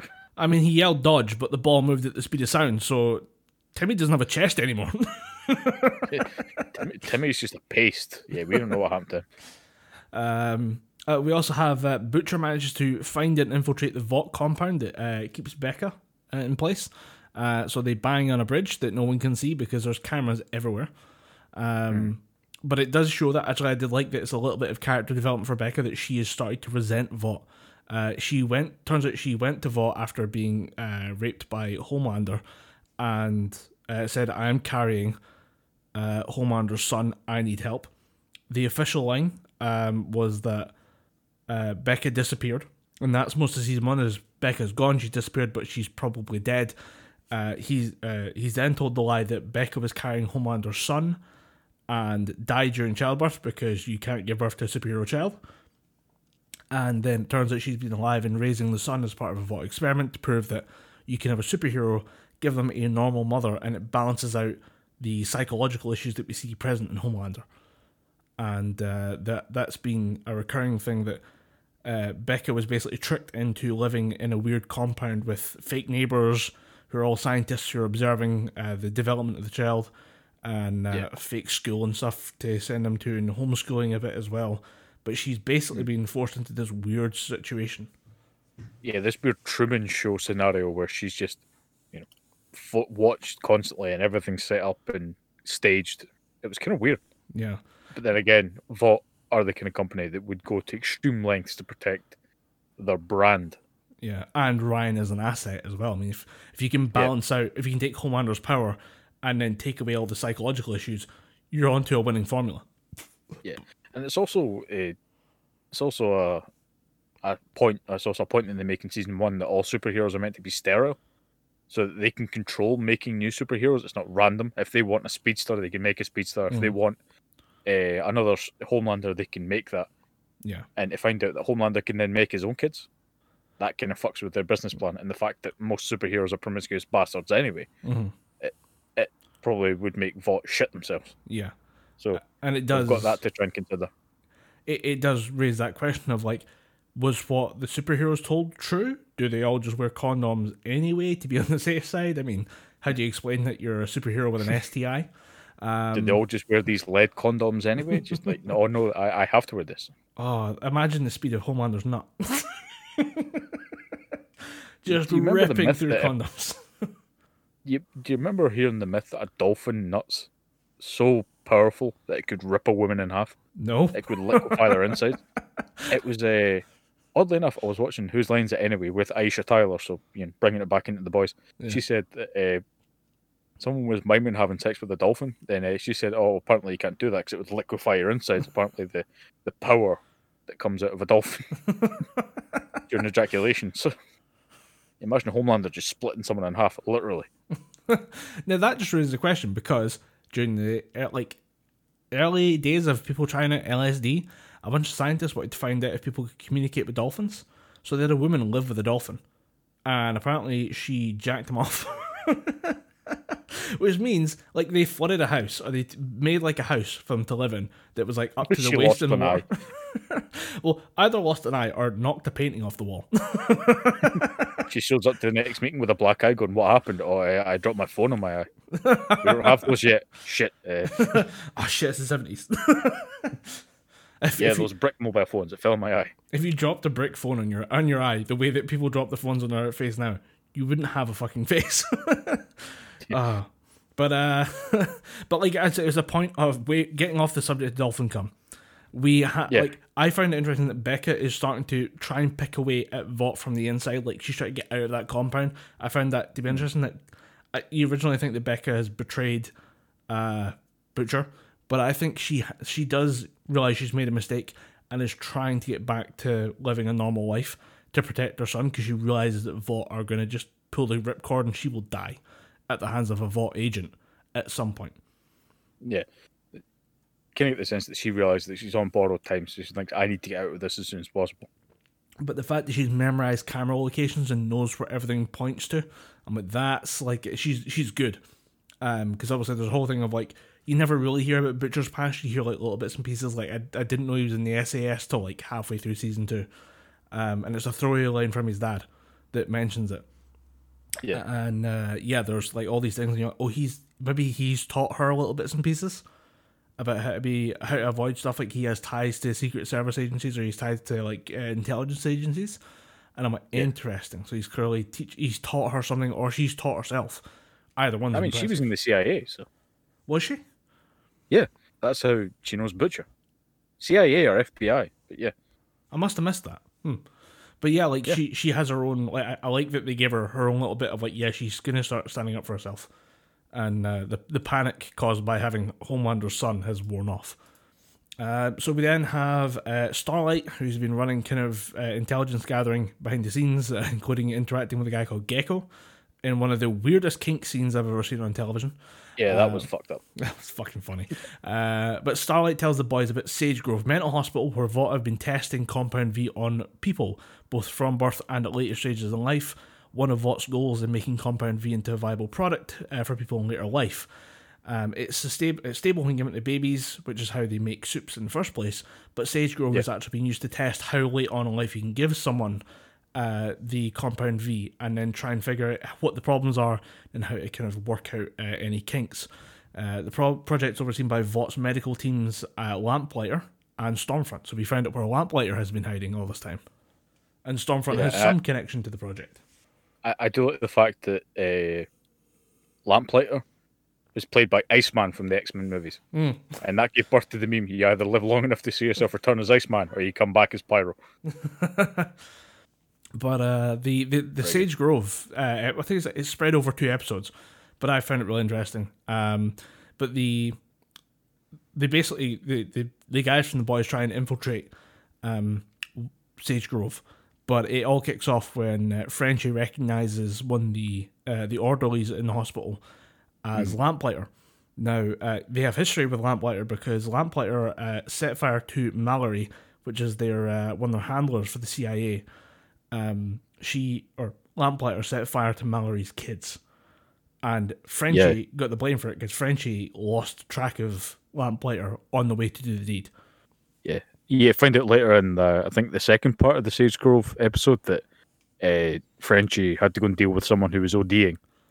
Yeah, so, they do explain why he left, but at the same time, like it's always pinned on Frenchie. It's always Frenchie's mistake, and it's something that he gets shit for. From a couple of characters. Yeah, Mother's Milk mainly. Yeah. And I think I always took it that he was pissed off about it the most because he had his own family. Yeah. Like, what if that happened to me? make sure this shit doesn't happen again, that kind of thing. Yeah. I don't think it was so much about Mallory's kids. Again, it's more to do with Mother's Milk being like, we couldn't trust you with our boss's kids. How can I trust you in general? Yeah. So it's been a bit of a wedge. They talk a bit more about it in season 2. It gets mentioned once or twice in season 1. But I think like when you actually hear what went on, you're like, oh shit, that was it's a bit dark, it's a bit nuanced, and I like it. Yeah. But the Frenchie recognizing Lamplighter, and then Lamplighter recognizing Frenchie, starts a bit of a fight, which ends up with a jailbreak at Sage Grove, where basically superpowered prisoners break out of jail cells, and all hell breaks loose. Yeah, and there was another fucking great scene with the telekinetic soup that gets broken out. The amount of memes that I've seen online, it's just, you remember 11 from Stranger Things? Well, Yes. Here she is now. You feel old yet? Yeah. And I think she's going to come back into the series in a fucking big way, and it's going to scare the shit out of people, because she could fuck people up from halfway across the room. From what I've seen on social media posts, because the second you start Googling the show, it becomes part of your Google Trends, because Amazon's pushing it as hard as they can. Because this show, by the way, is competing with Netflix's Big Dogs, so they're keen to promote it. But they have the speculation around her character and what becomes of her plotline is running rampant right now. Because again, she's one of the most powerful beings in this world. But she decides to open up all the jail cells, or all the prison cells, and let loose a horde of like 50 or 60 mentally unstable superheroes or superpowered individuals onto the doctors who've been keeping them and torturing them for the last couple of years. It goes very, very well for everyone involved. Yeah. Including Mother's Milk being strangled by the dick of a man called Love Sausage. Yeah. And again, in the comics, he's a giant Russian man. But I mean, at least they still kept him in, because he still has the big beard and the big kind of mad Rasputin here. There is a rumor of him coming back for season 3, but I don't know if that was Didn't people he just get killed, fucking. He gets knocked out, but we don't confirm the body, so it's an open thread that Carl Urban wants to exploit for to annoy the fuck out the guy who acts as Mother's Milk. I remember him getting shot in the head, but if he can come back, he can come back. Let's see. So there's the jailbreak at Sage Grove, which was a great scene. The remaining team of the boys basically escape with Lamplighter, who is now maybe not part of their team, but he is now involved with the boys. Yeah, he's working with them again, because you find out that he was the informant before, when they were working under Mallory. Yeah. And then shit went down. Yeah, and now the plan is to get him to testify about the effects of Compound V and what happened at Sage Grove to the United States Congress, or the people in general, and expose Vought for who they really are. Stormfront reveals her true identity to Homelander, that she was actually the wife of Frederick Vought, a former Nazi scientist who fled Germany and founded Vought International and used Stormfront as the first successful patient for Compound V treatment, in hopes of creating a true superhuman race to dominate the world in line with Nazi ideology. So this is the big reveal. That Stormlander was actually, or Stormlander, that's the ship name for Stormfront and Homelander. Yeah, it's a ship name. But Stormfront was actually born in 1919 and is looking good for her age, but also is a Nazi. So, bit of a 50-50 toss up there. We mentioned it earlier on, that this is the big reveal, and it is what sets the final chapter of The Boys basically in motion. That Stormfront reveals it to Homelander, but later on the members of The Boys find it out and leak it to the press. At which point everybody goes, wait, America's one of America's thought leaders is actually a genuine 1940 or 1939 Nazi.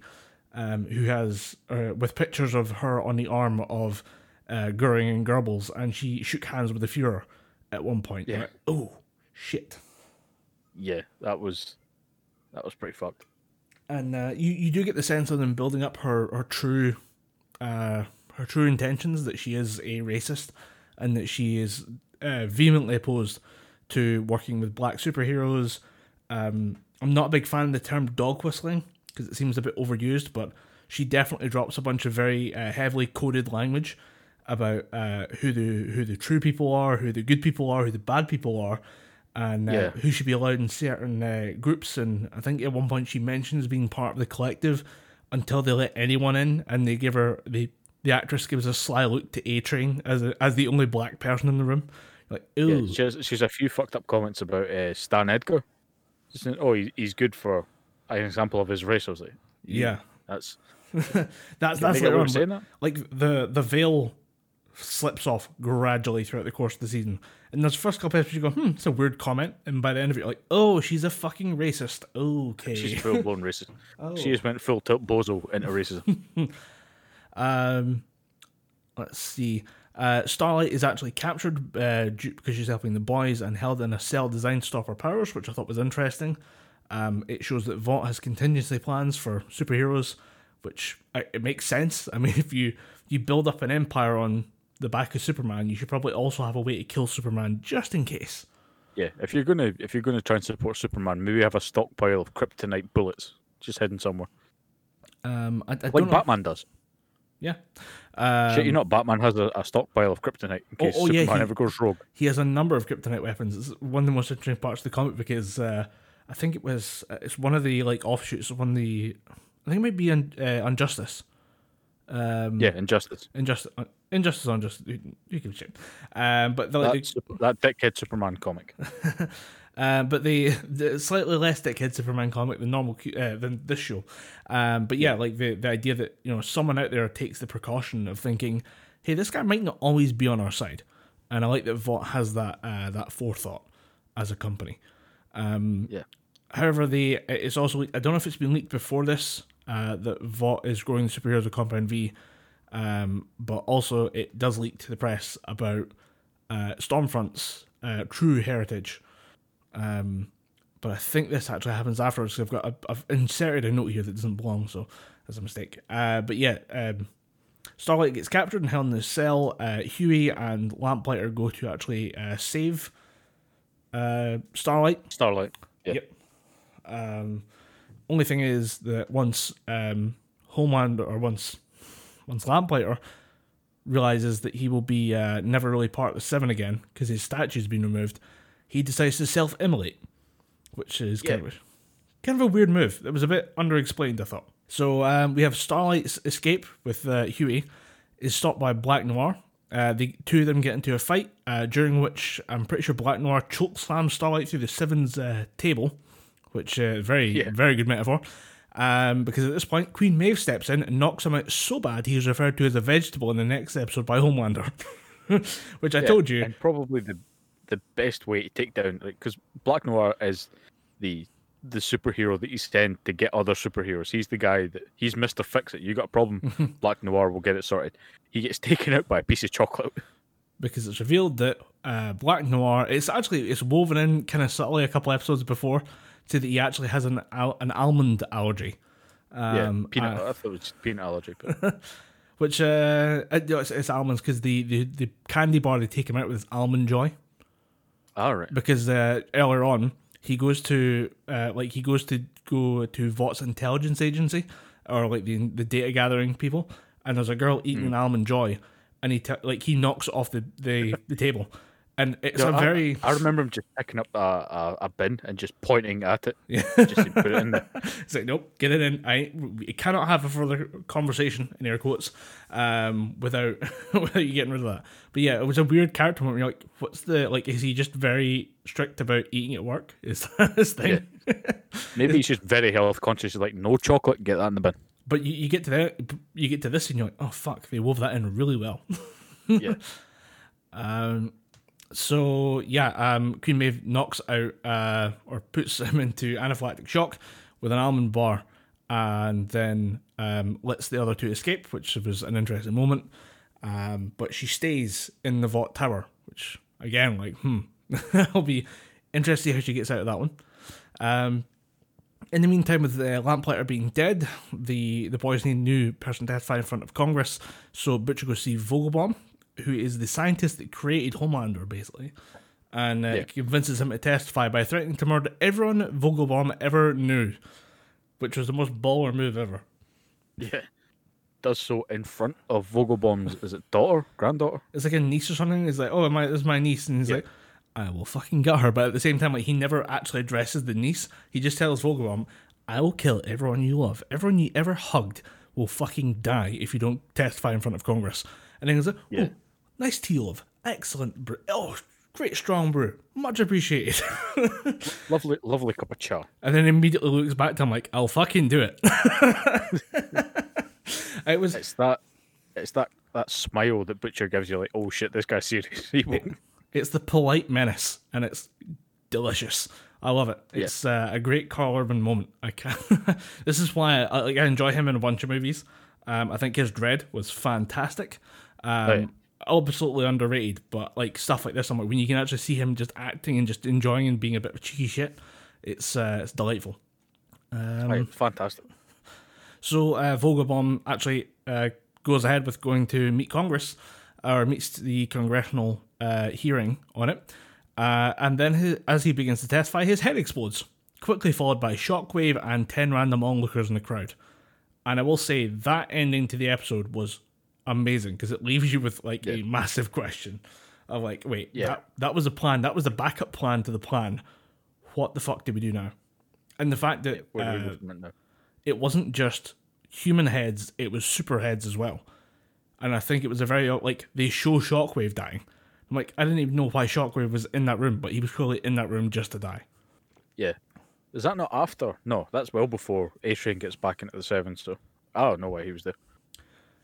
I don't know, because A-Train is technically, he's not out publicly yet. He is on the way out. He knows it's coming. He knows his heart issues are being exposed by Homelander, who can hear his heartbeat, and he knows that A-Train's in a bit of a shit show, and they're hinting that Shockwave is going to come back in, or will be brought in to replace A-Train at some point. But I don't think and we'll still keep the name A-Train. Yeah, I think they're like, it's in that weird thing where like they haven't announced it publicly because there's the PR side of things to be considered as well. I think he's there as a friend of Vought's to hear the testimony, with the obvious implication that, you know, this will affect his career going forward. But he's popped, and we'll get into that later on, because there's part of like the very last scene of the show for season 2 is it kind of explains why he gets picked out. But I originally thought it was just to explain why he has been, or originally to explain that whoever is popping these heads, because we have had a previous victim of this, doesn't just target humans, they can also take down a soup. Yeah. What else do we have? Homelander and Stormfront take Ryan from Becca, saying that they basically aren't letting him live to his full potential. Becca flees the compound to find Butcher. Maeve actually finds footage from inside the crashed airliner from season 1 and is going to use it to blackmail Homelander, but her girlfriend Elena finds it on her phone. That causes the two to break up and sends Queen Maeve into another bender. Because why not? Yeah. Becca meets Butcher in their underground hideaway and explains what's going on with Ryan. Butcher goes to Edgar, the head of Vought International, and offers to help capture Ryan in exchange for separating Ryan and Becca so he can start a new life with his wife. Because I couldn't remember, I was watching it this morning, I was like, I can't remember why Butcher offers to help Vought, but it's to obviously separate the two of them. Yeah, it's to try and get Becca back and do something with Ryan, because I think Ryan, Butcher at this point knows that Ryan has powers. So he's like, I just want, they can take the kid, I just want Becca. Yeah. Fuck him. I ain't dealing with no soup brat. Yeah. The boys and Starlight, who's joined them now because she's managed to get out of the compound for Vought, set up a plan to get Homelander away from the cabin that he's using to hide Ryan in, using ultra-high frequency notes that draw Homelander to a pile of speakers out in the woods, which I thought was a very good plan. I'm like, that would work. Yeah, that was genius. Yeah. Only superhero or only someone with superhero could hear something on that frequency, so. Yeah. Homelander goes to investigate. Butcher and Becca grab Ryan and take them back to the staging area.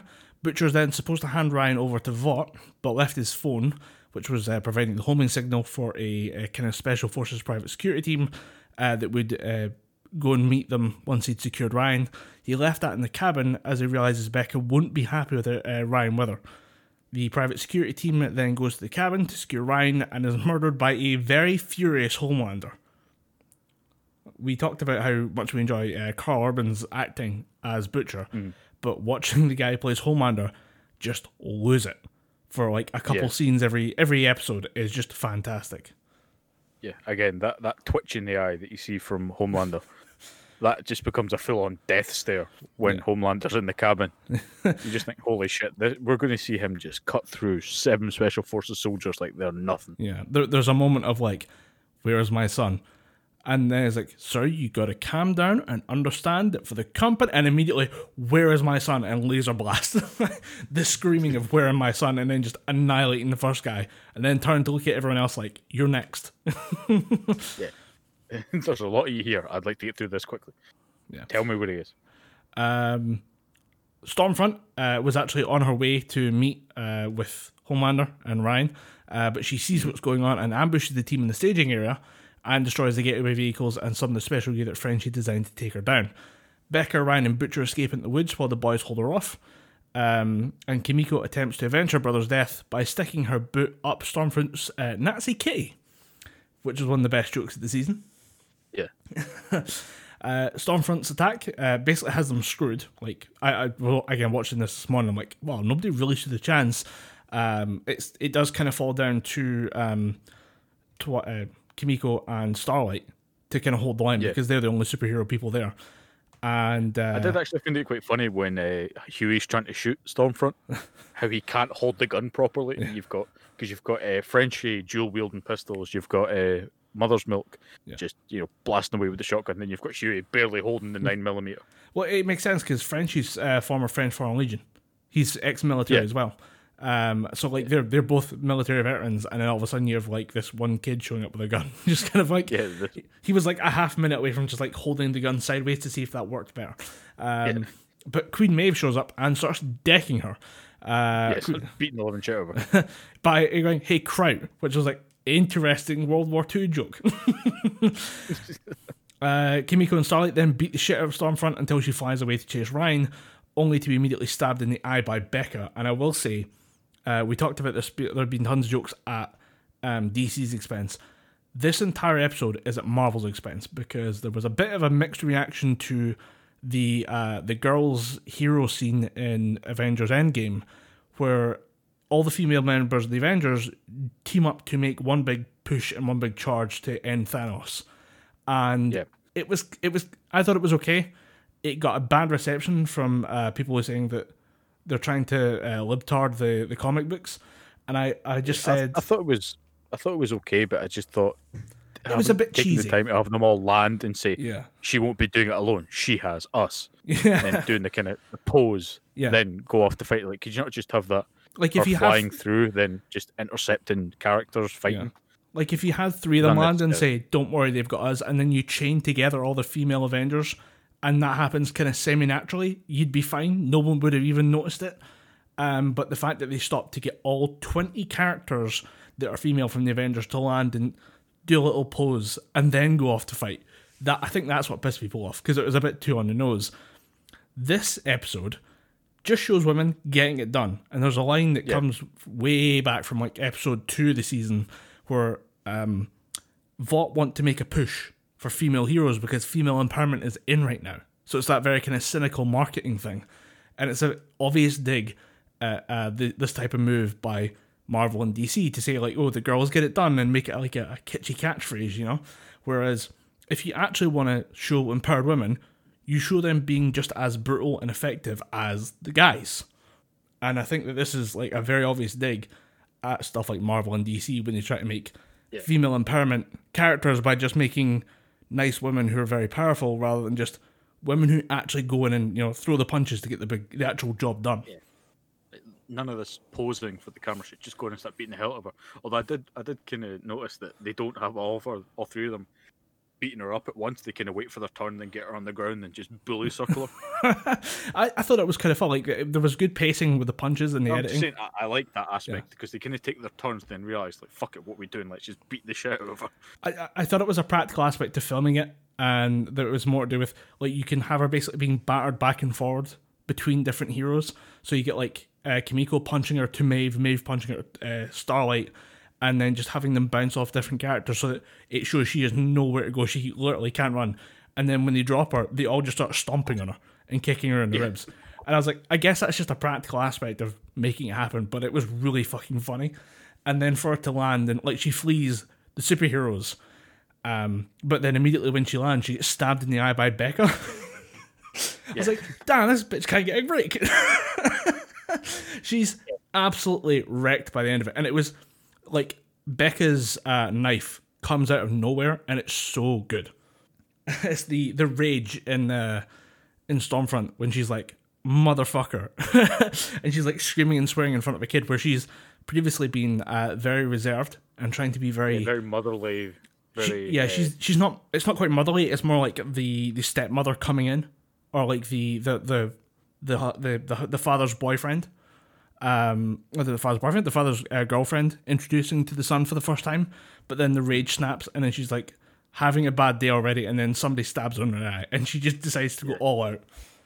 Yeah, at that point she quite literally says, "No, don't close your eyes. I want to see the light go out."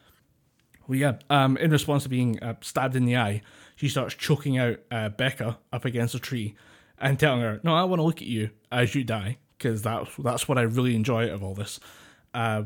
We see Butcher trying to beat her off with a crowbar, and it having no effect whatsoever. I mean, she's been shot 50 times that day, and none of it's hurt her. So a crowbar doesn't do much either, until Ryan steps up to the plate. Now, we've hinted that Ryan has the superhero powers. He actually has his father's laser eyes. He threatened to use it on Homelander once for touching Becca, and then all of a sudden he unleashes all hell. And then he unleashes all hell on both Stormfront and, by accident, his mother. So we've only ever seen him use his powers once before, and that was to shove Homelander. So you kind of think, well, maybe he's not got much about him. Then you see this. Yeah. And this is him just blasting with full power and no training, which is why Stormfront is left without any limbs. She has like a stump for one arm, and like the other arm that was blocked by her body is kind of there, but missing a few fingers. She's also partially cooked.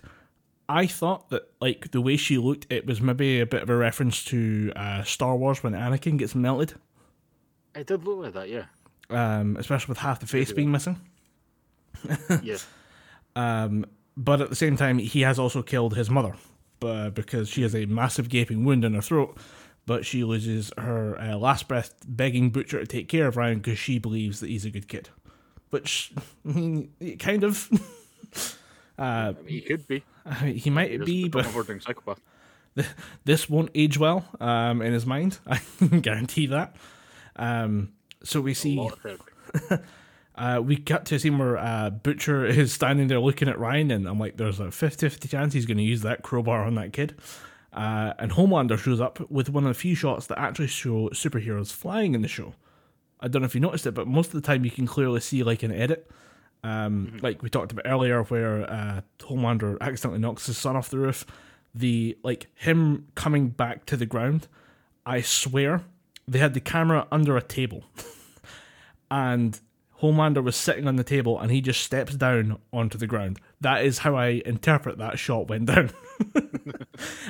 When you look at it, you go, he was clearly sitting on a table waiting for the shot to start rolling, and then he can step off and look like he flew off the roof himself.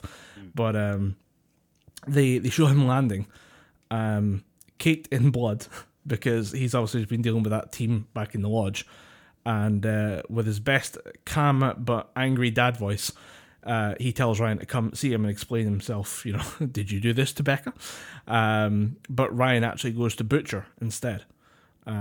Just before Homelander sticks a fist through Butcher's chest, Queen Maeve shows up and explains that she has footage of the airplane incident, and she will unleash it on the world in an attempt to ruin Homelander's public persona.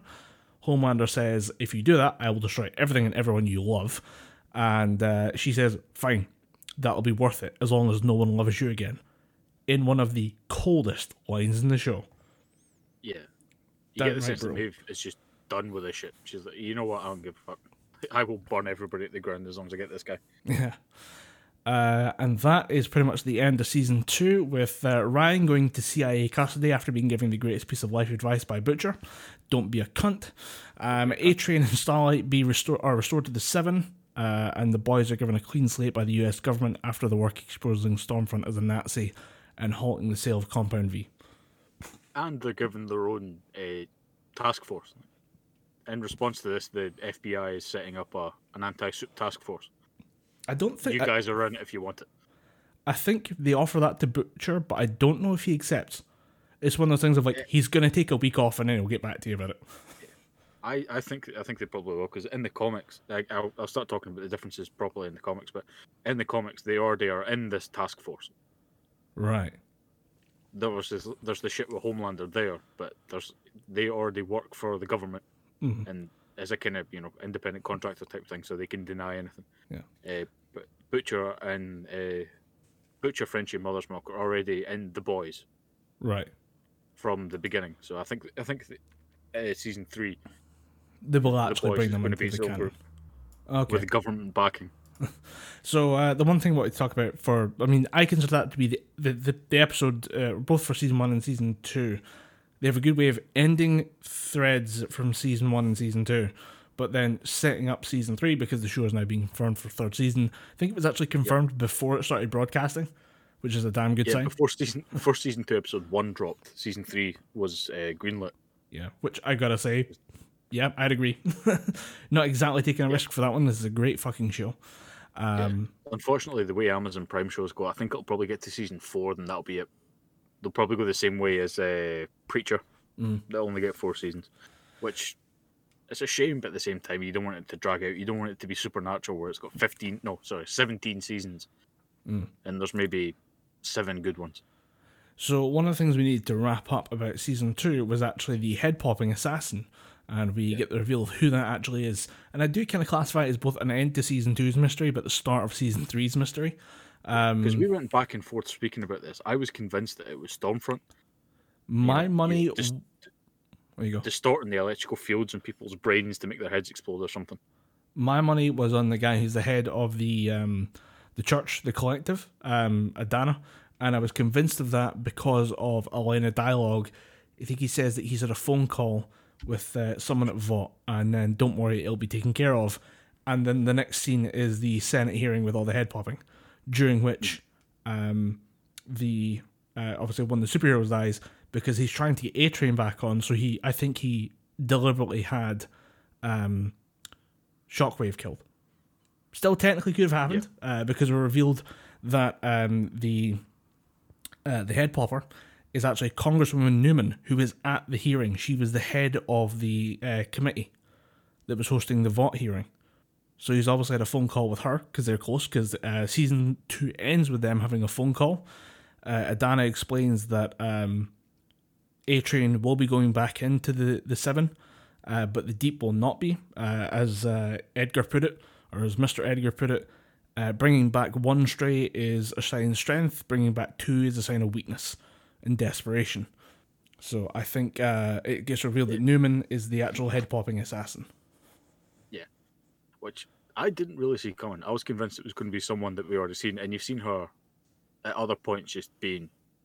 She works for the CIA or something? She works for Mallory, or with Mallory? She's part of the Congress for the United States, so she's a congresswoman, but she obviously will have ties to intelligence agencies through Congress, but you never expect someone like that to be an in-the-field agent. I expect the congressperson's time is too busy to include some assassinations, but this will make season 3 interesting because Huey just signed up to join her superhero monitoring agency as part of Congress, because she's part of now like kind of superhero oversight, and Huey just joined her team.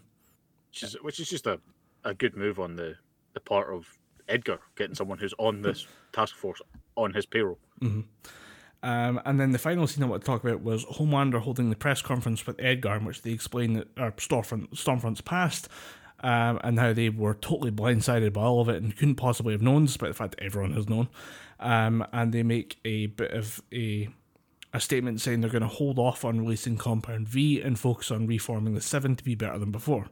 Homelander starts to take the stage and make an inspiring speech that we actually don't really get to hear It's all about like the teamwork and the work that the seven have done together, and how they're going to be great and glorious and lead America forward by example. And it just starts to fade out and be replaced with this high-pitched tone as the camera shifts into Homelander's eyes, gradually just tightening up the tension. And you can see that there is nothing there. Homelander has become a fucking shark. He was already a psychopath before. He is now going to murder everyone in season 3. Yeah, the safety pin has been taken off. He has no fucks left to give. I think Homelander is going to be a completely different beast in season 3. Yeah. I think we never spoke about it, but there's a point where Homelander is giving a press conference and the crowd's turning against him, and he has like a blackout moment where he just lasers the entire audience, cutting them down. There's like 100, a couple hundred people in this audience, and he just lasers all of them. Yeah. I think that might actually happen in season 3. Yeah, and that was, I actually mentioned it earlier on when I said that there was an episode trailer that was cut, and it gave me the biggest cock tease I've ever of all time, and blueballed me, and it was actually the trailer for that episode where he gives the press conference, and it's after he murders the guy in Africa, and he goes out there to say, look guys, it's not that big of a deal, I put in America first, and I don't want to ruffle any feathers, but really it doesn't matter. I was out there doing service for military men and women fighting overseas, and a military veteran in the crowd goes, you don't fucking speak for us. At that point, Homelander does have the little blackout and lasers the crowd, and it's awesome. But they put that part in the trailer without showing anything else. So I thought he actually done that. I was really looking forward to it. I was like, oh my god, how the fuck are they going to pull that one off? Because I wanted to see the VOT system try and spin the PR for like the murder of like 50 to 60 people into something positive for Homelander. Yeah, it would have been quite cool to see VOT finagle their way out of that situation. You see, those were actually Russian protesters. They were all super terrorists. What are you talking about? You're all drunk. You're welcome, America. But that's the end of the plot point for season 2. I keep saying season 3. Yeah. God damn it. All we know about season 3 is that it'll probably involve what did you say the woman's name is that's popping people's heads? And Congresswoman Newman. Yeah, Congresswoman Newman. She's probably going to play a big part in it. We do know that Soldier Boy, the original superhero, played by Jensen Ackles, is going to be in there, and apparently he's going to be the prototype Homelander. But they're probably going to ape Captain America a bit more and not have him be in flashbacks.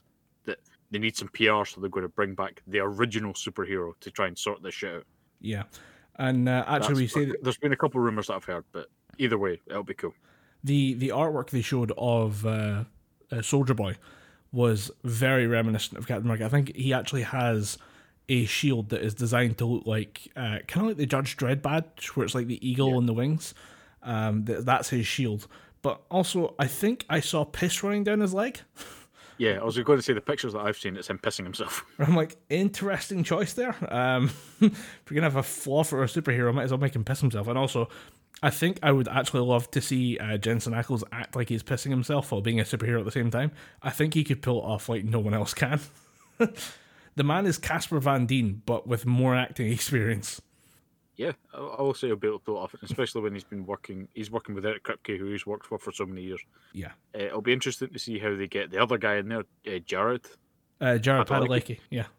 Be fun to see if he gets in there as some character. I think they should at least worm it in as a joke, because they actually have who's his name? I think it's Bob Siegel. He shows up. Yeah, he's Bobby. He's Congressman. Yeah, he's in there somewhere. Yeah, I do love. There's one of his lines where he's talking. He's part of the task force, or he's part of like trying to get VOT to just come to the table and negotiate with the FBI for the secrets around Compound V. And he's talking to people in there, and they're saying, "We'll have your job. You'll be fired as a congressperson." He said, "Oh no, I'll have to give up this shit job and go get a cushy daytime slot with Fox. What are you gonna do about it? Fuck it! Like, oh yeah, we've got nudes of you." He goes, "Go ahead, leak it. I actually quite like the way my ass looks." Like, damn son. Doesn't give a shit. But it's a perfect character, and I think if they do want to make a joke out of getting all the Supernatural cast in there, I would be all for it. I think there's like plenty of like spare superheroes and like bit parts that you could have people show up in, and I do hope that they bring Jensen Ackles in for more than just a bit part. I hope he gets more than one season. I think he'll be in there for a while. a wee while. It just depends how well his character's liked by people, because that's always the calling card of people coming back into the show. Is if the fans like them, they'll bring them back. Yeah, and I get the feeling again with the way this show handles every character. There's going to be the usual, like the front face, and then the reality, and I can't wait to see what Captain America's other side is. Yeah. So, anything else you missed for season 2? No, pretty thorough analysis there. Like I said, it's probably good that they deviated from the comics slightly, because they don't want Homelander to have to fight his weird Nazi dad. Yeah. I don't think even Amazon have the balls to pull that one off. Actually, we're talking about gender swapped characters. Congresswoman Newman was originally Congressman Newman, and I think they actually deliberately swapped her for somebody who looks a bit more like somebody like AOC, one of the American congresswomen, or what's her name? She's the vice president right now, Kamala Harris. Somebody who does look like that kind of modern democratic woman, just to like drive home, like just to kind of show the how the politics has changed in the last couple of years. And I think they did. That's why they gender swapped Stormfront, because they thought, what would Homelander's worst nightmare be? A strong woman who is going to shut him down and make him look bad. Yeah, a woman who might step on his balls. I think. Yeah. Actually, I think we should point out that they have, like, Homelander has weird sex in this show a lot. There's a lot of breastfeeding in season 1 with his manager, and then we have season 2's weird kind of BDSM angle. Now Stormfront does look like she is probably going to slap you with her dildo all the way through the show. However, I will say they're slightly kind of superpowered, not violent sex scenes. It's not a violent sex scene, but like the one where they're like throwing each other into walls, but like, because it's supposed to be like a passionate thing, but then because they're superheroes, they actually like put dents in the walls and like throw each other through buildings. And then fucking in midair is amazingly funny. I don't know what it was. There was just something about the angle, I think. You're like, I guess that's how you fuck someone in midair. I don't entirely know. I need to maybe get a trampoline and figure that one out. Logistically, no human being will ever have to figure out that problem. So, but yeah, I like the fact that they show the all-American good guy just devolving into like a real sexual deviant, to the point where he's jerking off on top of a skyscraper as the credits roll on season 3. On season 2, damn it! I can do whatever I want. It was I can do whatever the fuck I want. And I mean, I know you don't like Doppelganger, but there was at one point the implication. Fuck that guy. At one point, Homelander has been using Doppelganger to become Madeline, so he can have sex with her, even though he killed her at the end of season 1. So he spends a couple of nights with her in season 2, and then he kind of loses interest, and Doppelganger's answer is to transform himself into Homelander while still wearing the lingerie and the earrings, which I found hilarious. And then there's that kind of will they, won't they moment of, will the show actually have Homelander sucking himself off? And it was a weird scene, but I'm like, might do it. I don't know. They might. I mean, this is post Game of Thrones world. Maybe they can get away with it. Maybe they can't. But I found that scene really funny. I don't know about you. I found it quite weird. I spent most of it going, oh, don't, please. I don't want to see that. It's the watching through. I don't want to see him turn into the old guy again midway through the act. It's that watching through like the hands over the face, and you just watch through the fingers going, no, please don't, please. But weird. I'm trying to think if there's anything else. I mean, season 1 and 2, probably one of the best TV shows I've watched in a long while. Thank you very much for the recommendation. I do blame this episode on you, but without a doubt, I take the blame 100% because it is a good TV show. It scratches quite a lot of itches for a lot of people, and if you're getting a bit burnt out on superhero movies like I was getting quite tired with the superhero formula. This kind of cured it a little bit, because occasionally you kind of want to see, because Marvel helped a little bit as well, because Thanos winning was just kind of, oh shit, maybe the good guys don't always win. Yeah. But then to see that the good guys are also fucking sociopaths and do have weird dark sides to them, you can realise that maybe the Marvel side, it needs to be this bright and shiny, but there's other more realistic takes on it out there. Yeah. So that's a hearty recommendation from both of us. And I think that's where we'll just leave the discussion of The Boys, because there's going to be a lot more. I'd recommend maybe looking into the alternative content. I'd love to see some behind the scenes stuff for this, and I'm sure Amazon will put it out somewhere. You can buy Blu-rays of The Boys. I was fucking that one up so bad. But you can buy a Blu-ray of The Boys season 1. So I'm assuming there is special content out there. Yeah, there's tons of bloopers and stuff that you can see on YouTube. There's plenty of shit out there that you can get. So yeah, without a doubt, watch it. That'll be great. Yeah. And buy the Blu-rays, buy the comics. The comics are way more fucked up than the movies, of the TV show. Because in the TV show, obviously, Butcher hates superheroes. In the comics, they just straight out give Butcher Compound V. He takes him, Mother's Milk, Frenchie, and Huey all just take it, because the only way to kill superheroes is to become one.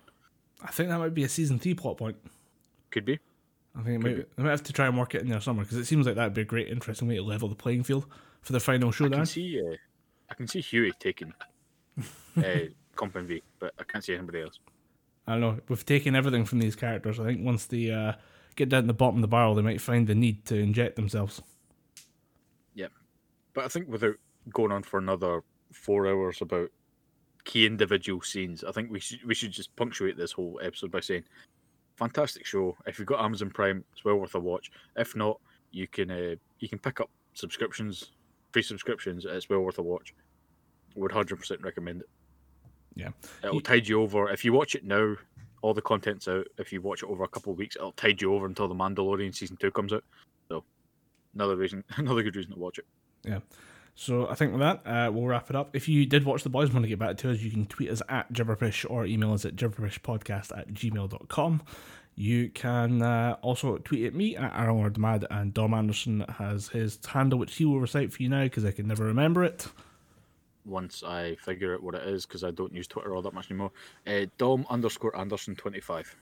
And yeah, that'll be that. In the meantime, I've been Colin Graham. I've been Dom Anderson. And we've been talking Gibberpish about The Boys.